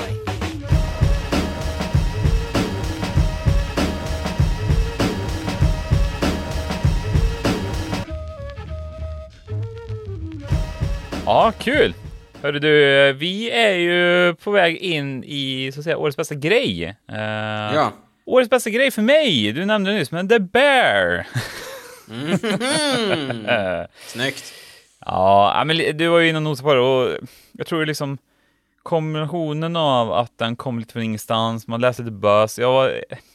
Hade turen, fick se den jävligt mycket tidigare än många andra i och med att den kom sen på Disney+. Handlar ju då om Jeremy Allen White som är en succékock då, som väljer att flytta hem och ta över familjerestaurangen efter hans bror hade tagit lite av sig. Så från att komma från den här högt uppsatta kockvärlden till den här syltan som det mer eller mindre är liksom, så stöter han väl på vardagliga problem i form av administration, ekonomi och så att säga, det är ju ett kök med massa Linus Nord-killar där ju liksom. Sätter sig alltid på tvären, gör de där i det köket mot honom. Och vad är han heter? Ebban Mosse Bacharach, heter han inte han som är liksom... Det är Richie. Han kommer in och bara säger "What's up you fucking replicant?" Då bara så här, det här är den bästa serien någon som varit med om alltså. Nej, så det är just det där att det är som fruktansvärt nerv i hela serien. Det är väl spelat av allihopa som är med. Och så här, enkel men bra liksom levererad, bra berättad. Den är, som jag sa, världens enklaste handling. Det behöver inte vara så mycket mer än så. Däremot så är det liksom helhetspaketet i sig. Du har den här typen av cast där alla liksom känns så himla genom så här, alla är så här, kompisar med varandra. Alltså, man verkar tillsammans att ett gäng ska han försöka bryta sig in där liksom. Och jag tycker han spelar svinbra, och det finns liksom den här hela tiden den här nerven och pulsen i exakt alla avsnitt. Så här, saker som man kanske liksom bara rent spontant kan tycka så här, ja, det är slut på mat. Alltså, eller du vet så här, en ingrediens är slut på papper när du och jag säger så här, ja, det är skitsamma då, men som hur de porträtterar sådana saker gör jävligt mycket. Så det är min årsbästa. Fylld med så här birollerna är så jävla bra i den också. Ja, det är ju det. Nej, men så, jag menar, du har alla karaktärer har ju liksom sin grej så himla tydligt porträtterat också. Som även diskaren, så här, bagaren, eller ja, liksom, alla har ju liksom alla är utvecklade karaktärer som jag tycker liksom funkar bra. Och så korta tajta avsnitt. Det är en av de få gångerna jag känner att avsnitten gärna hade varit längre. Så mycket tyckte jag om den serien. Ja, verkligen. De ligger på en tight typ 25 nästan, va? En del avsnitt. Jag tror något kanske är lite längre, men ja. Alltså, Jeremy Allen har redan nämnt, Ebon Moss, Bacharach. Sen har vi ju hon Ayo Edebiri då, som den här nya som kommer in och är lite som våran avatar där inne då, kan man väl säga. Ja, exakt. Tittaren. Ja, men hon är också så här, alltså, men lite, man tror att hon ska liksom kuva under stressen, men hon gör det jävligt bra alltså. Väldigt, väldigt bra. Sen Matty Matheson, som vi har ju pratat om det Bear förut, men han är ju någon slags konsult för den här, och han är ju kändiskock liksom IRL, om man säger då. Att han får vara med, men inte, han spelar ju inte kock, utan han spelar en sån här handyman där. Väldigt kul också. Det är lite så här, ja, jag ska inte säga det ordet, absolut inte. Men deras lilla konstiga kompis som bara får skruva på elektronik. Ja, utbyte mot mat. Vi har lite sköna eller vi har Oliver Platt ska vi nämna också, som någon slags mentorsfigur till Jeremy Allen White. Sen har vi ju, det är väldigt, hur ska man säga, effektivt. Joel McHale, mest känd från Community, kliver in och är den vidrigaste kocken, eller vidrigaste karaktären jag någonsin varit med om, när han lågintensivt förolämpar Jeremy Allen White under en väldigt lång tid när han ska plata mat på den här finrestaurangen han jobbar på innan. Sen då, det serien, förutom allt vi har pratat om, det serien gör jävligt bra, det är ju att casta John Bernthal som brorsan Den här legendariska figuren som har ägt den här restaurangen innan, som Jeremy Allen måste förhålla sig till hela tiden. Och det är så jävla smart att kasta John Bernthal, för han är ju verkligen en sån larger than life. Man bara, den scenen han är med i när han ska berätta, när han så här, berättar om han och Richies natt ute, när de träffar, jag tror de träffar någon sån här känd NHL-spelare eller någonting. Alltså bara så här, det skriker så mycket John Bernthal om den, men det är så perfekt alltså. Man vet att så här, det här var en person som liksom likt Lady Gaga kom in och tog över rum liksom. Ja. Nej, men jag håller med dig. Det är svinbra casting på han, just på grund också av att det är så en liten, de pratar ju om hans brorsa. Alltså serien kretsar ju 100% kring den här brorsan som har gått bort, och man får aldrig riktigt, det tar ju lång tid när man får den flashbacken och får se honom. Och just att de väljer att casta just så att det är han, det är ju då man blir så här, det är klart, alltså det är så mycket grejer som bara faller på plats här när man får se honom där liksom. För man vet ju också, det är ju den där brorsan som så här, perfekt castad som alltså storebror med stort S. Du vet hur det där är. Och liksom sån här behöva växa upp under så här, sin Lauren Life-brorsa med hans asshole-kompis som äter upp de suger i sig allt luft i rummet liksom. Man har inte fått sagt ett ord så här 18 år man bodde hemma liksom. Man vet att John Bernthal och Richie kom hem och så här slog Jeremy Allen på armarna några gånger innan de liksom gick ut i köket och åt upp all mat i kylskåpet liksom. Skicka i sig allt bröd gjorde de. Hela HV-limpan som mamman hade köpt drog de liksom med, oh boy. Kanske inte riktigt, men det är verkligen känslan. Väldigt kul också, för då de gör ju den här grejen också att huvudkaraktären kommer från den danska stjärnrestaurangen Noma, gör de. Väldigt kul också att René Redzepi blir ändå namedroppad i 2 stycken verk. För han blir ju super namedroppad i Tar också. Det tyckte jag var lite roligt. Just det reagerar han har ett bra filmår då. Min årets bästa grej. Finns ju ingenting som höll mitt fokus på samma sätt som Elden Ring. Starkt. Vi har redan pratat väldigt mycket om Elden Ring, men det är ju årets klart bästa spel enligt mig. Nu har inte jag spelat God of War Ragnarök än då, så att jag har ju liksom inte någonting att jämföra med, men alla andra spel jag har spelat. Ja, det är så. Okej. Det är en sån jävla upplevelse att spela det här spelet. Jag kan inte rekommendera det nog. Och jag förstår att många så här sätter sig och spelar och så bara, det här är alldeles för svårt. Eller, det här är ingenting för mig. Men det är liksom svårt. Det är väldigt så här ADHD-vänligt är det. För tanke på att så här, det finns en jättevärld att utforska. Man är på ett sjukt äventyr bara hela tiden. Det är supermäktigt att bara glida runt här på sin häst. Liksom, det är någon sån här blandning mellan en häst och en get typ. Så hoppar man runt där och möter extremt stora fiender och slåss, och man utforskar grottor. Och Elden Ring, det är ett spel som jag kommer titta tillbaks på det. Jag vet inte om jag kommer spela så mycket mer, för nu har jag ändå kört det i så här 150 timmar eller någonting, och det är liksom någonstans där så tror jag har tömt ut mig. Men jag kommer alltid kunna se tillbaks på det, att jag hade det väldigt kul när jag spelade alltså. Från början till slut också.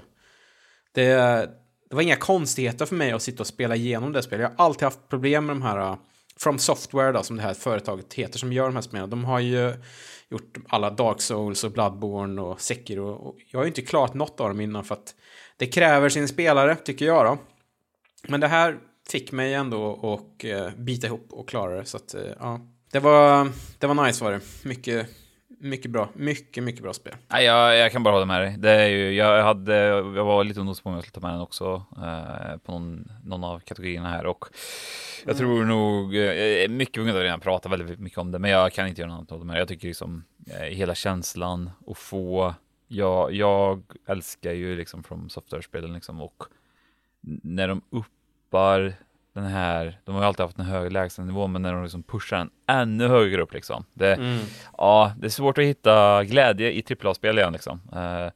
Och du och jag har ju ett form av så här, inte spellam kanske, men antingen så vill jag ha ett narrativt spel, eller så vill jag ha ett gameplay-spel. Jag vill liksom inte ha den där kombinationen. Jag vill inte ha cutscenes i den typen av spel liksom. Nej, så jag förstår. Det är det som är så jävla gött med det är så här, ända in i kakan mot slutet så är det bara gameplay här. 100%. Du kan ju hitta en story om du är uppmärksam eller du vill hitta storyn om man säger.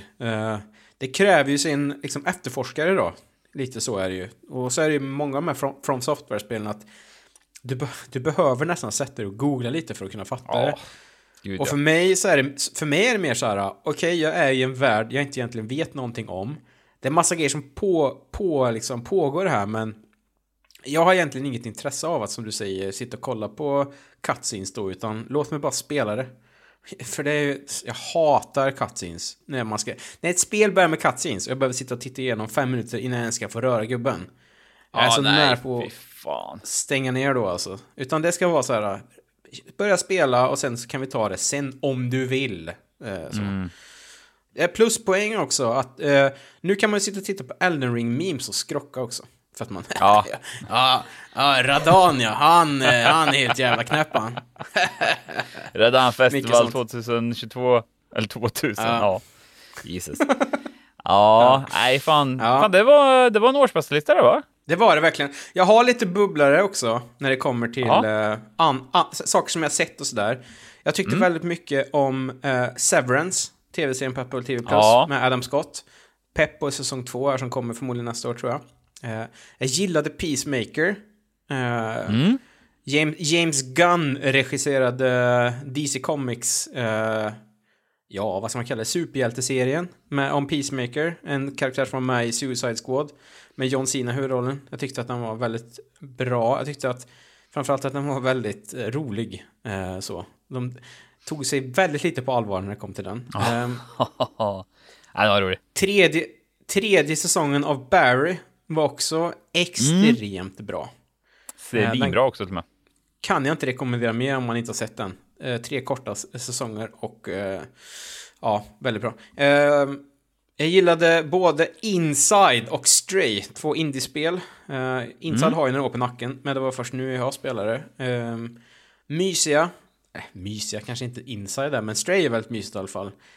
Lite ganska enkla spel, men ändå den gör sin grej och man behöver inte sitta i flera dagar och spela dem, utan det är en kväll på båda typ, mer eller mindre. 2 kvällar kanske, om man är lite snabb sådär. Jag läste en väldigt bra bok, Sugar Bane, pratat lite om tidigare i år. Just det, filmerna har redan tagit, så att det var väl det. Det var typ... Så det var väl det var ett okej år. 3 av 5 som jag var inne på förut. För mig i alla fall. Ja, rättvist. Nej, fan mysigt. Det är som sagt årsbästa. Hörs om ett år, va? På den. Det gör vi, tycker jag.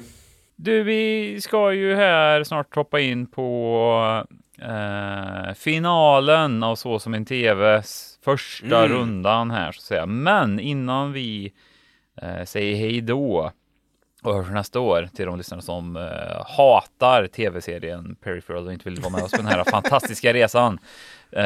Har du något tips i vad ska man kolla på jul? Vad gör man mellan dagarna? Jättebra Park? Nej, det gör ni inte. Om man inte har gjort det, eller om man liksom inte har tänkt på det, så jag skulle rekommendera sig om alla Hunger Games-filmerna back to back. Det tycker jag, det kan man gott ta sig hitta. Den gick på tv och så fastnar man i 2:an, för att det är trots allt så pass bra, tycker jag. Alltså det är inte kanske det bästa du ser och det är inte det råaste du kommer se, men de har ändå Jennifer Lawrence i en huvudroll och det är någon slags Battle Royale-historia. Den kan man se. Jag tror att jag kommer försöka se Rings of Power här i jul. Ja, jag med. Fantasy-julen, vet du. Det ska vara fantasy när det är jul. Sen så vet jag inte om jag har så där mycket mer pipen på det sättet. Man kan bara kolla watchlisten på min Letterboxd. Det är mycket knäppa filmer här alltså. Får se om jag hugger någon. The Menu är jag sugen på. Jag är sugen på att se Bones and All. Vi får inte glömma då. Avatar Way of Water kommer ju också. Den kommer jag se. Nästa vecka. Kommer gå och dricka en riktigt stor läsk. Du måste gå på toaletten stup i kvarten. Ja. Nej, så att det är väl det jag kommer försöka hitta på tills vi hörs tills nästa gång, tror jag. Fan, just det. Ragnaröv också. Ja. Fan, du får nog be om 2 veckors julledighet på jobbet. Ja. Nej, själv då? Ja, men Rings of Power kommer absolut. Jag har nog insett att jag har väldigt mycket Ragnaröv kvar faktiskt. För att hinner inte lira så mycket som jag hade trott. Och då har jag ändå försökt lira rätt mycket. Så jag har nog det. Ska gissa på att jag har fram till julen faktiskt. I alla fall. Sen men filmmässigt så försöker väl det man ska ju beta av de dumma filmerna som kommer liksom. Jag påbörjade ett projekt där vi skulle se om alla Twilight-filmer. Eller jag har ju inte sett alla Twilight-filmer, så vi har faktiskt sista filmen kvar att komma på här. Så den är jag riktigt jävla sugen på att ta i mellandagarna, den sista. Stark tobak det. Det är det faktiskt. Det är ju ett avsnitt för sig det. Jag ska återkomma. Nice! Då stänger vi det här kapitlet för året och avslutar med sista avsnittet av Så som min TV. Och till er som hoppar av här vill jag önska en god jul och gott nytt år givetvis. För utan er så blir det ingen julafton. Det är sant, det är väldigt sant. Vi återkommer, det kommer på sociala medier, men jag tror vi återkommer någon gång i mitten av januari, va? Ja. Nice! Så är det. Kul! Hörs vi. Det gör vi. Hej då. Your only chance to survive or evacuate is to leave with Yes, då har vi det här då. Vi går in i absolut sista avsnittet någonsin. För jag kanske kommer se till att den här serien inte får en säsong 2. Efter alla mina mejl. Nej, jag skojar. Jag kan ta en säsong 2, men vi kommer komma till det. Om vi tar det praktiska som du vet att jag som du älskar när jag tar, så är det då säsong 1, avsnitt 8 av The Peripheral som heter The Creation of a Thousand Forests. Det är 58 minuter långt. Regisserat av Alric Riley. Fan, det är fel person att regissera avsnittet. Vad gjorde Vincenzo egentligen? Fan alltså. Manus skrivet av Scott B. Smith igen och även Greg Plageman. 58 minuter långt. Blev lite lurad på slutet på det, för jag var tvungen att pausa för att gå och göra en sak på toaletten. Och då såg jag att det var jävligt mycket kvar på tidskoden. Det var därför jag var tvungen att dubbel-smsa dig för att inte du missade det. Men jag vet att du antar ju att allt har en aftercredit. Du trodde mitt bröllop också hade det. Du trodde mitt bröllop också hade det. Det hade det också, vill jag påpeka. Ja, det är sant. Nej. Vi kan väl säga så här då. Man byggde upp jävligt mycket i förra avsnittet och fick väldigt mycket saker. Kan det ha varit det kortaste säsongsfinalen jag varit med om, eller? Vad fan var det här? Lite så. Jag vet inte. Det var ju det jag var rädd för. Att de inte skulle avsluta det på det sättet.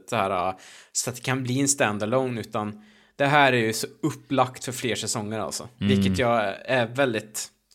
Jag blir lite ledsen över det faktiskt. Måste jag säga. Ja, och om man liksom tar... Grundhandlingen är liksom att man torkar ju upp efter lite så här saker som hände i förra avsnittet. Men vi hittar ju äntligen Alita då. Det är väl tjejen vi har letat efter här nu i 7 avsnitt. Alita West. Wilfs syrra. Hon dyker upp i 5 minuter. Berättar för Wilf att hans minnen är falska och att det kläppts. Alltså, herre. Jag vet inte riktigt när de skrev om de hade så här, det här kommer beröra folk det. Det var det mest uddlösa jag varit med om. För vi får det så här från ingenstans. Det är inte ens att Wilf bryr sig riktigt heller. Nej. Han kommer liksom inte ihåg vad som hände innan han kom till de här lägena som folk bodde i.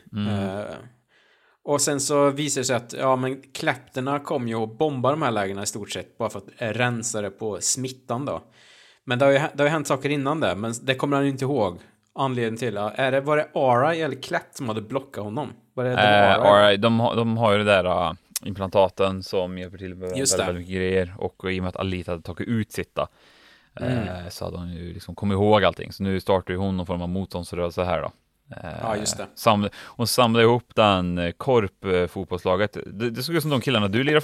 Såg ut som ditt korplag när du lirar fotboll. Ja, Diamond Dogs. Riktigt arga. Nej, och sen Corbin Pickett fick vi på överlevde. Ja, det var ju ingen surprise. Det var väldigt sjukt annars om han hade dött där, i och med att ingen annan hade gjort det. Nej, men det var ju kul att de hade lagt upp det som att så här, just i det här avsnittet var det så här, Corbin överlevde. Ja. Oh shit. Och man bara säger, ja det är väl klart han gjorde. För han sköts ju inte. Man visste det som Tommy sköt sheriffen med pistolen från Bob. Men han var verkligen noga med att skjuta Corbin med den här vad heter det, ljudpistolen från framtiden liksom. Bara så här, surprise att han överlevde. Ja. Nej, och sen egentligen det stora andra som hände var ju Ash går ju till Cherista. Hon lävstekniker och berättar om vart den här informationen finns. Den finns i Flynns skalle. Cherise ska då köra igång jackpotten lite tidigare i Flynns dubb. Och där... En mega-jackpot var det, va? Ja. Kan man nog säga. Och det är väl där avsnittet börjar balla ur, va? Kan man säga. Ja, lite så. Det var ju... Sen blir det... Alltså, det är ju det här som jag har haft lite problem med hela tiden. Att det blir lite svårt att hänga med då. För Flynn får ju också reda på att hon har den här informationen i sin hjärna. Och på så sätt så fattar de så här, okej, det är därför jag är sjuk. Och nu fattar jag också att så här, Cherise kommer ju vara ute efter mig. För att jag har ju massa... Både Cherise och Aelita då. Fattar hon väl att så här, nu kommer de att ta mig här. Och då, hon pratar ju med Ainsley, Detective Ainsley, om att så här, finns det en möjlighet att delita min stubb på ett bra sätt så här. Och hon bara, inte på det sättet så här, men det finns ett ställe där du kan göra det på. RI har stub portals över hela London. Jag kan ge dig så här, location på en av dem. Hon drar dit. Har vi en slagsmålscen då? Ja, handgemäng. Handgemäng har vi i framtiden. Och hon... jag tror det var som en klocka som låg där, va? Som var den här stubportal devicen. Det var väl kanske inte just att det var klockan, men det var väl så här... På så sätt så bara kunde hon se att så här, okej, nu kan hon se alla stubb som finns. Och bara så här, jag tror jag skiter i min stubb och hoppar in i någon annan. Och jag fattar inte riktigt hur det skulle gå till, Okej. Jag tror det låg i fatet, du som är så jävla van multiverse, så att säga. Ja. Det är synd att det slutar med det. Säsong 1. Ja. Vi hade det lite på känn tidigare här, och det var tråkigt att det blir så. Jag tror att det var typ så här, det som jag blev mest knäckt över var kanske att man nös så var hela den scenen över. Det var lite handgemäng, gick fram, så skapade en stubb. Det är sådär att alltså Stora Enso bredvid mig har bättre övervakning än vad den här stubbmaskinen som du kan göra flera liksom, tidslinjer med. Det är helt sjukt vilken teknik de sitter med. Det är inte ens att det är långt in i en byggnad. Det är ju som en sån... Det är ju ett förråd. Alltså det är ju så här, bara öppna dörren så är det ju ett rum där. Så ligger skiten där. Nej, men det hon skulle göra var ju egentligen så här att hon... Nu ska vi se om jag tolkar det här rätt givetvis, men... hon inser att Cherise ska dra igång hela den här tjottarackaren. Det är oundvikligt. Hon väljer då att öppna upp en ny stubb så att hon ska hoppa över och behålla sitt medvetande. Så hon hoppar över till en ny tidslinje där hon inte kan bli spårad av Cherise och RI på grund av att hon förstör ju den här klockan som funkar som en sån tidslinje, kompass, vad fan man ska kalla det liksom. Okej, ja, just det. Och så. Däremot, och sen så ber ju hon Connor skjuta rätt i skallen, så att, eller skjuta i alla fall. Så att hon försvinner därifrån och vaknar upp i den nya tidslinjen, så att säga. Däremot så är jag väl lite osäker. Jag tänkte mycket typ så här, men vadå, blir hon skjuten och bara vaknar upp? Precis. Alltså, är det samma Flynn? Är det en Flynn från en annan stubb? Är det Cherise som hoppat in i Flynns peripheral, tänkte jag? Ja. Alltså, det vart lite rörigt, och jag tror det är ju för att det gick så jävla snabbt. Jag hade nästan... man kan få så där ibland. Jag hatar ju att titta på hur lång tid det är kvar av någonting, så här filmer och avsnitt, men ibland när man ser ett sånt sista avsnitt så börjar man till slut känna av lite typ så här, fan, det kan inte vara så mycket kvar. Så kollar man att det är så här halva avsnittet kvar och det har liksom inte riktigt så här hänt någonting än. Då inser man ju att det här kommer bli, nu kommer det gå fort på slutet. Och det är ju tyvärr det Precis. som händer i det här avsnittet liksom. Det är också kul att i sista avsnittet så allt det här händer, men de viger också typ så här en 10 minuter, en kvart åt att Jasper, alltså Corbel Pickets, vad är han nu då? Typ brorsson, som också är så här kompis med Flynn och Burton. Att så här, efter att Corbel har liksom tagit, alltså han är ju inte död, men han är ju liksom så här, han är ju inte kvar som ledare längre för det här gänget. Nej. Så de här Corbels hantlangare samlas på en restaurang och Jasper blir lite kuckad av dem då. Att de bara så här, ja du, nu är det jag som tar över här. Och då är det så här, då är Jasper bara så här, okej, ni tror det, ja. Super ner dem och ställer dem på en tågräls. Och är lite så här, han blir lite så här, efter han har ringt sin tjej och är lite valt och kvalt om man ska göra det, så han försöker förhindra det, men det sker ju ändå. Och det är ändå så här, okej, sista avsnittet av den här serien, vi gör det här också. Och det blir så här, varför gör vi det här? Varför ska vi fokusera på den här karaktären också? Han har varit med i typ avsnitt 3 och nu i 8 liksom. Då har det varit lite Jasper. Så att den här serien har haft det största problemet, tror jag, är nog fokus, tror jag den här serien har. Den vet inte vad som är viktigt. Det viktiga hade ju varit att liksom så här, ja men Flynns liksom kamp mot de här Ara i båda tidslinjerna då, eller du vet så här, jag vet inte, det kunde ha blivit så mycket mer sammanhållet om de bara hade kuttat så jävla mycket sideplots som inte för handlingen framåt liksom. Det är ju det. Nej, men jag håller med. Det blir lite så för spretigt om man väljer att fokusera på helt fel saker. Det är ju samma, ja, men om vi håller kvar lite i Jasper där. Hela den grejen då att han, alltså som karaktär, väljer att ställa honom på rälsen.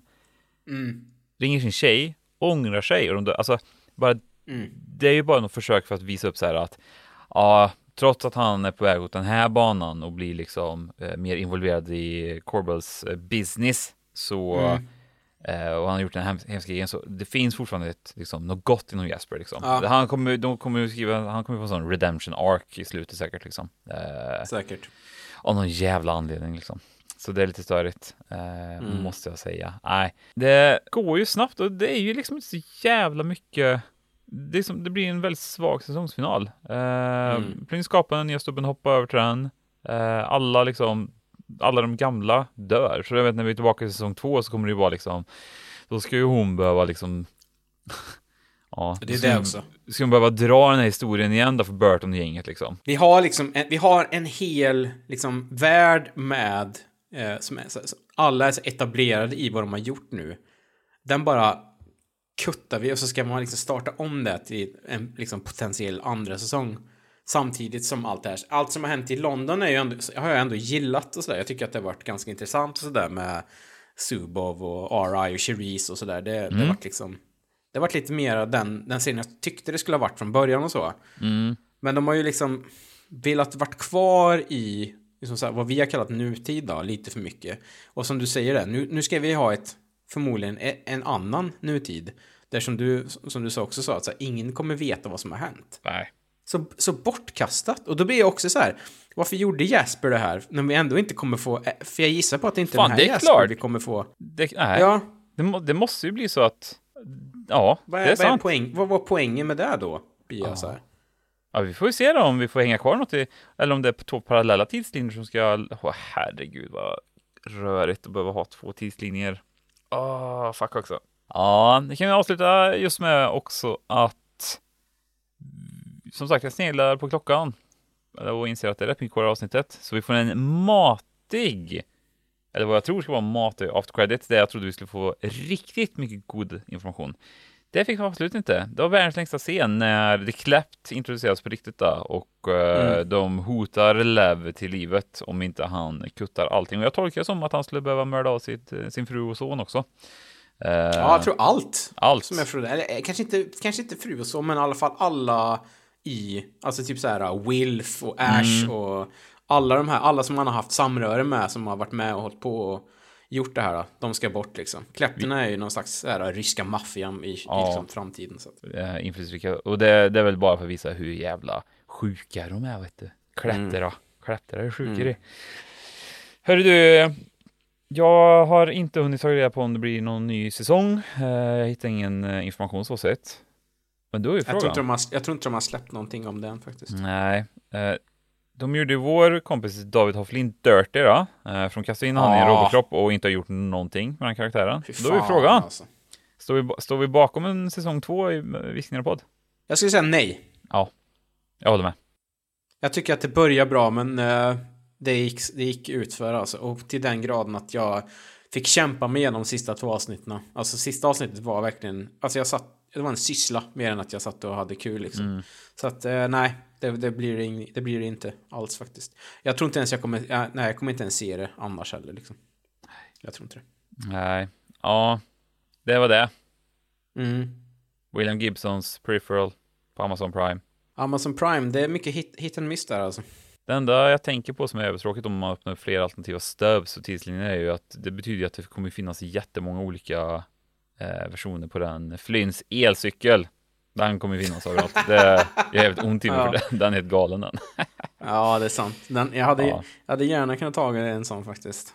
Bara så att jag skulle haft mer att säga om det här avsnittet, men det var de drog ett slag i solar plexus på mig så jag tappade luften lite känner jag. Ja, men det var svagt var det. Det är ju som jag liksom så här, de har liksom byggt upp de här storylinesna under hela säsongen och så har man liksom inte tagit tillvara på det, utan det har varit liksom hela tiden den absolut tråkigaste vägen har man valt istället för de hade kunnat gjort så mycket coolt. Alltså så här, det är det jag kan bli väldigt trött på när det kommer till såna här saker, att man väljer det här, du vet, 2002-sättet att göra tv på, för det är lite det.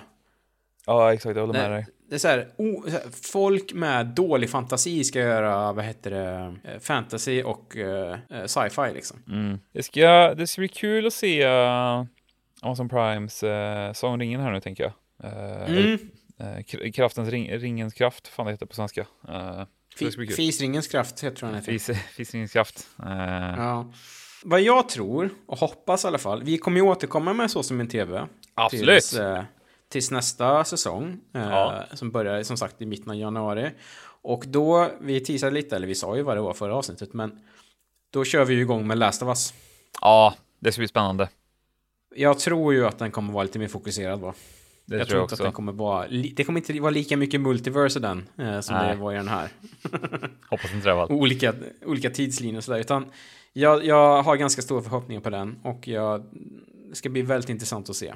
Det är kul. Jag har extremt låga förväntningar på den serien. Sett till... Är det så? Ja, jag är pepp på att se den för Så som tv. Och jag hoppas att det blir motbevisad. Men jag tycker att det man har sett ser ut som skit, tycker jag. Det ska bli kul. Ja, men... Jag kanske har lite de så här rosa glasögonen på mig. De rosa tintade glasögonen. Det kanske ser lite tv ut då. Men samtidigt så... Jag har ändå, full förtroende för Naughty Dog och framförallt Craig Mason då, som har gjort serien. Han som gjorde Chernobyl där, så att... Ja, och jag älskar Pedro Pascal. Jag tycker ju att... Jag kommer inte ihåg vad hon heter då, som ska spela Ellie. Men hon är jävligt bra skådespelare, så att... Ja, det ska bli kul att se. Kommer du spela om spelet innan? Nej. Jag har lirat det 2 gånger har jag. Alltså 1. Samma här. Så det kommer ju en remake här, så jag tänkte om man skulle spela om det för att...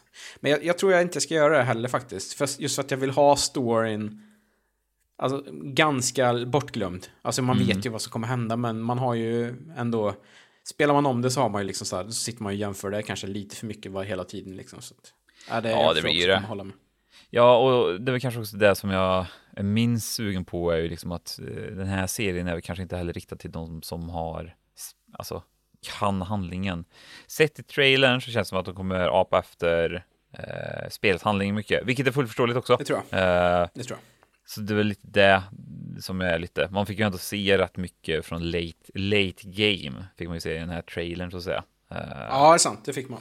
Det är sant. Så, men det är väl också late i säsongen, hoppas vi på. Så. Ja, men... det var kul. Det var kul. Du, ha en god jul. Ha ett gott nytt år. Jag vet inte om man säger så. Och så ses vi igen i januari, hör du. Ja, jag saknar det redan.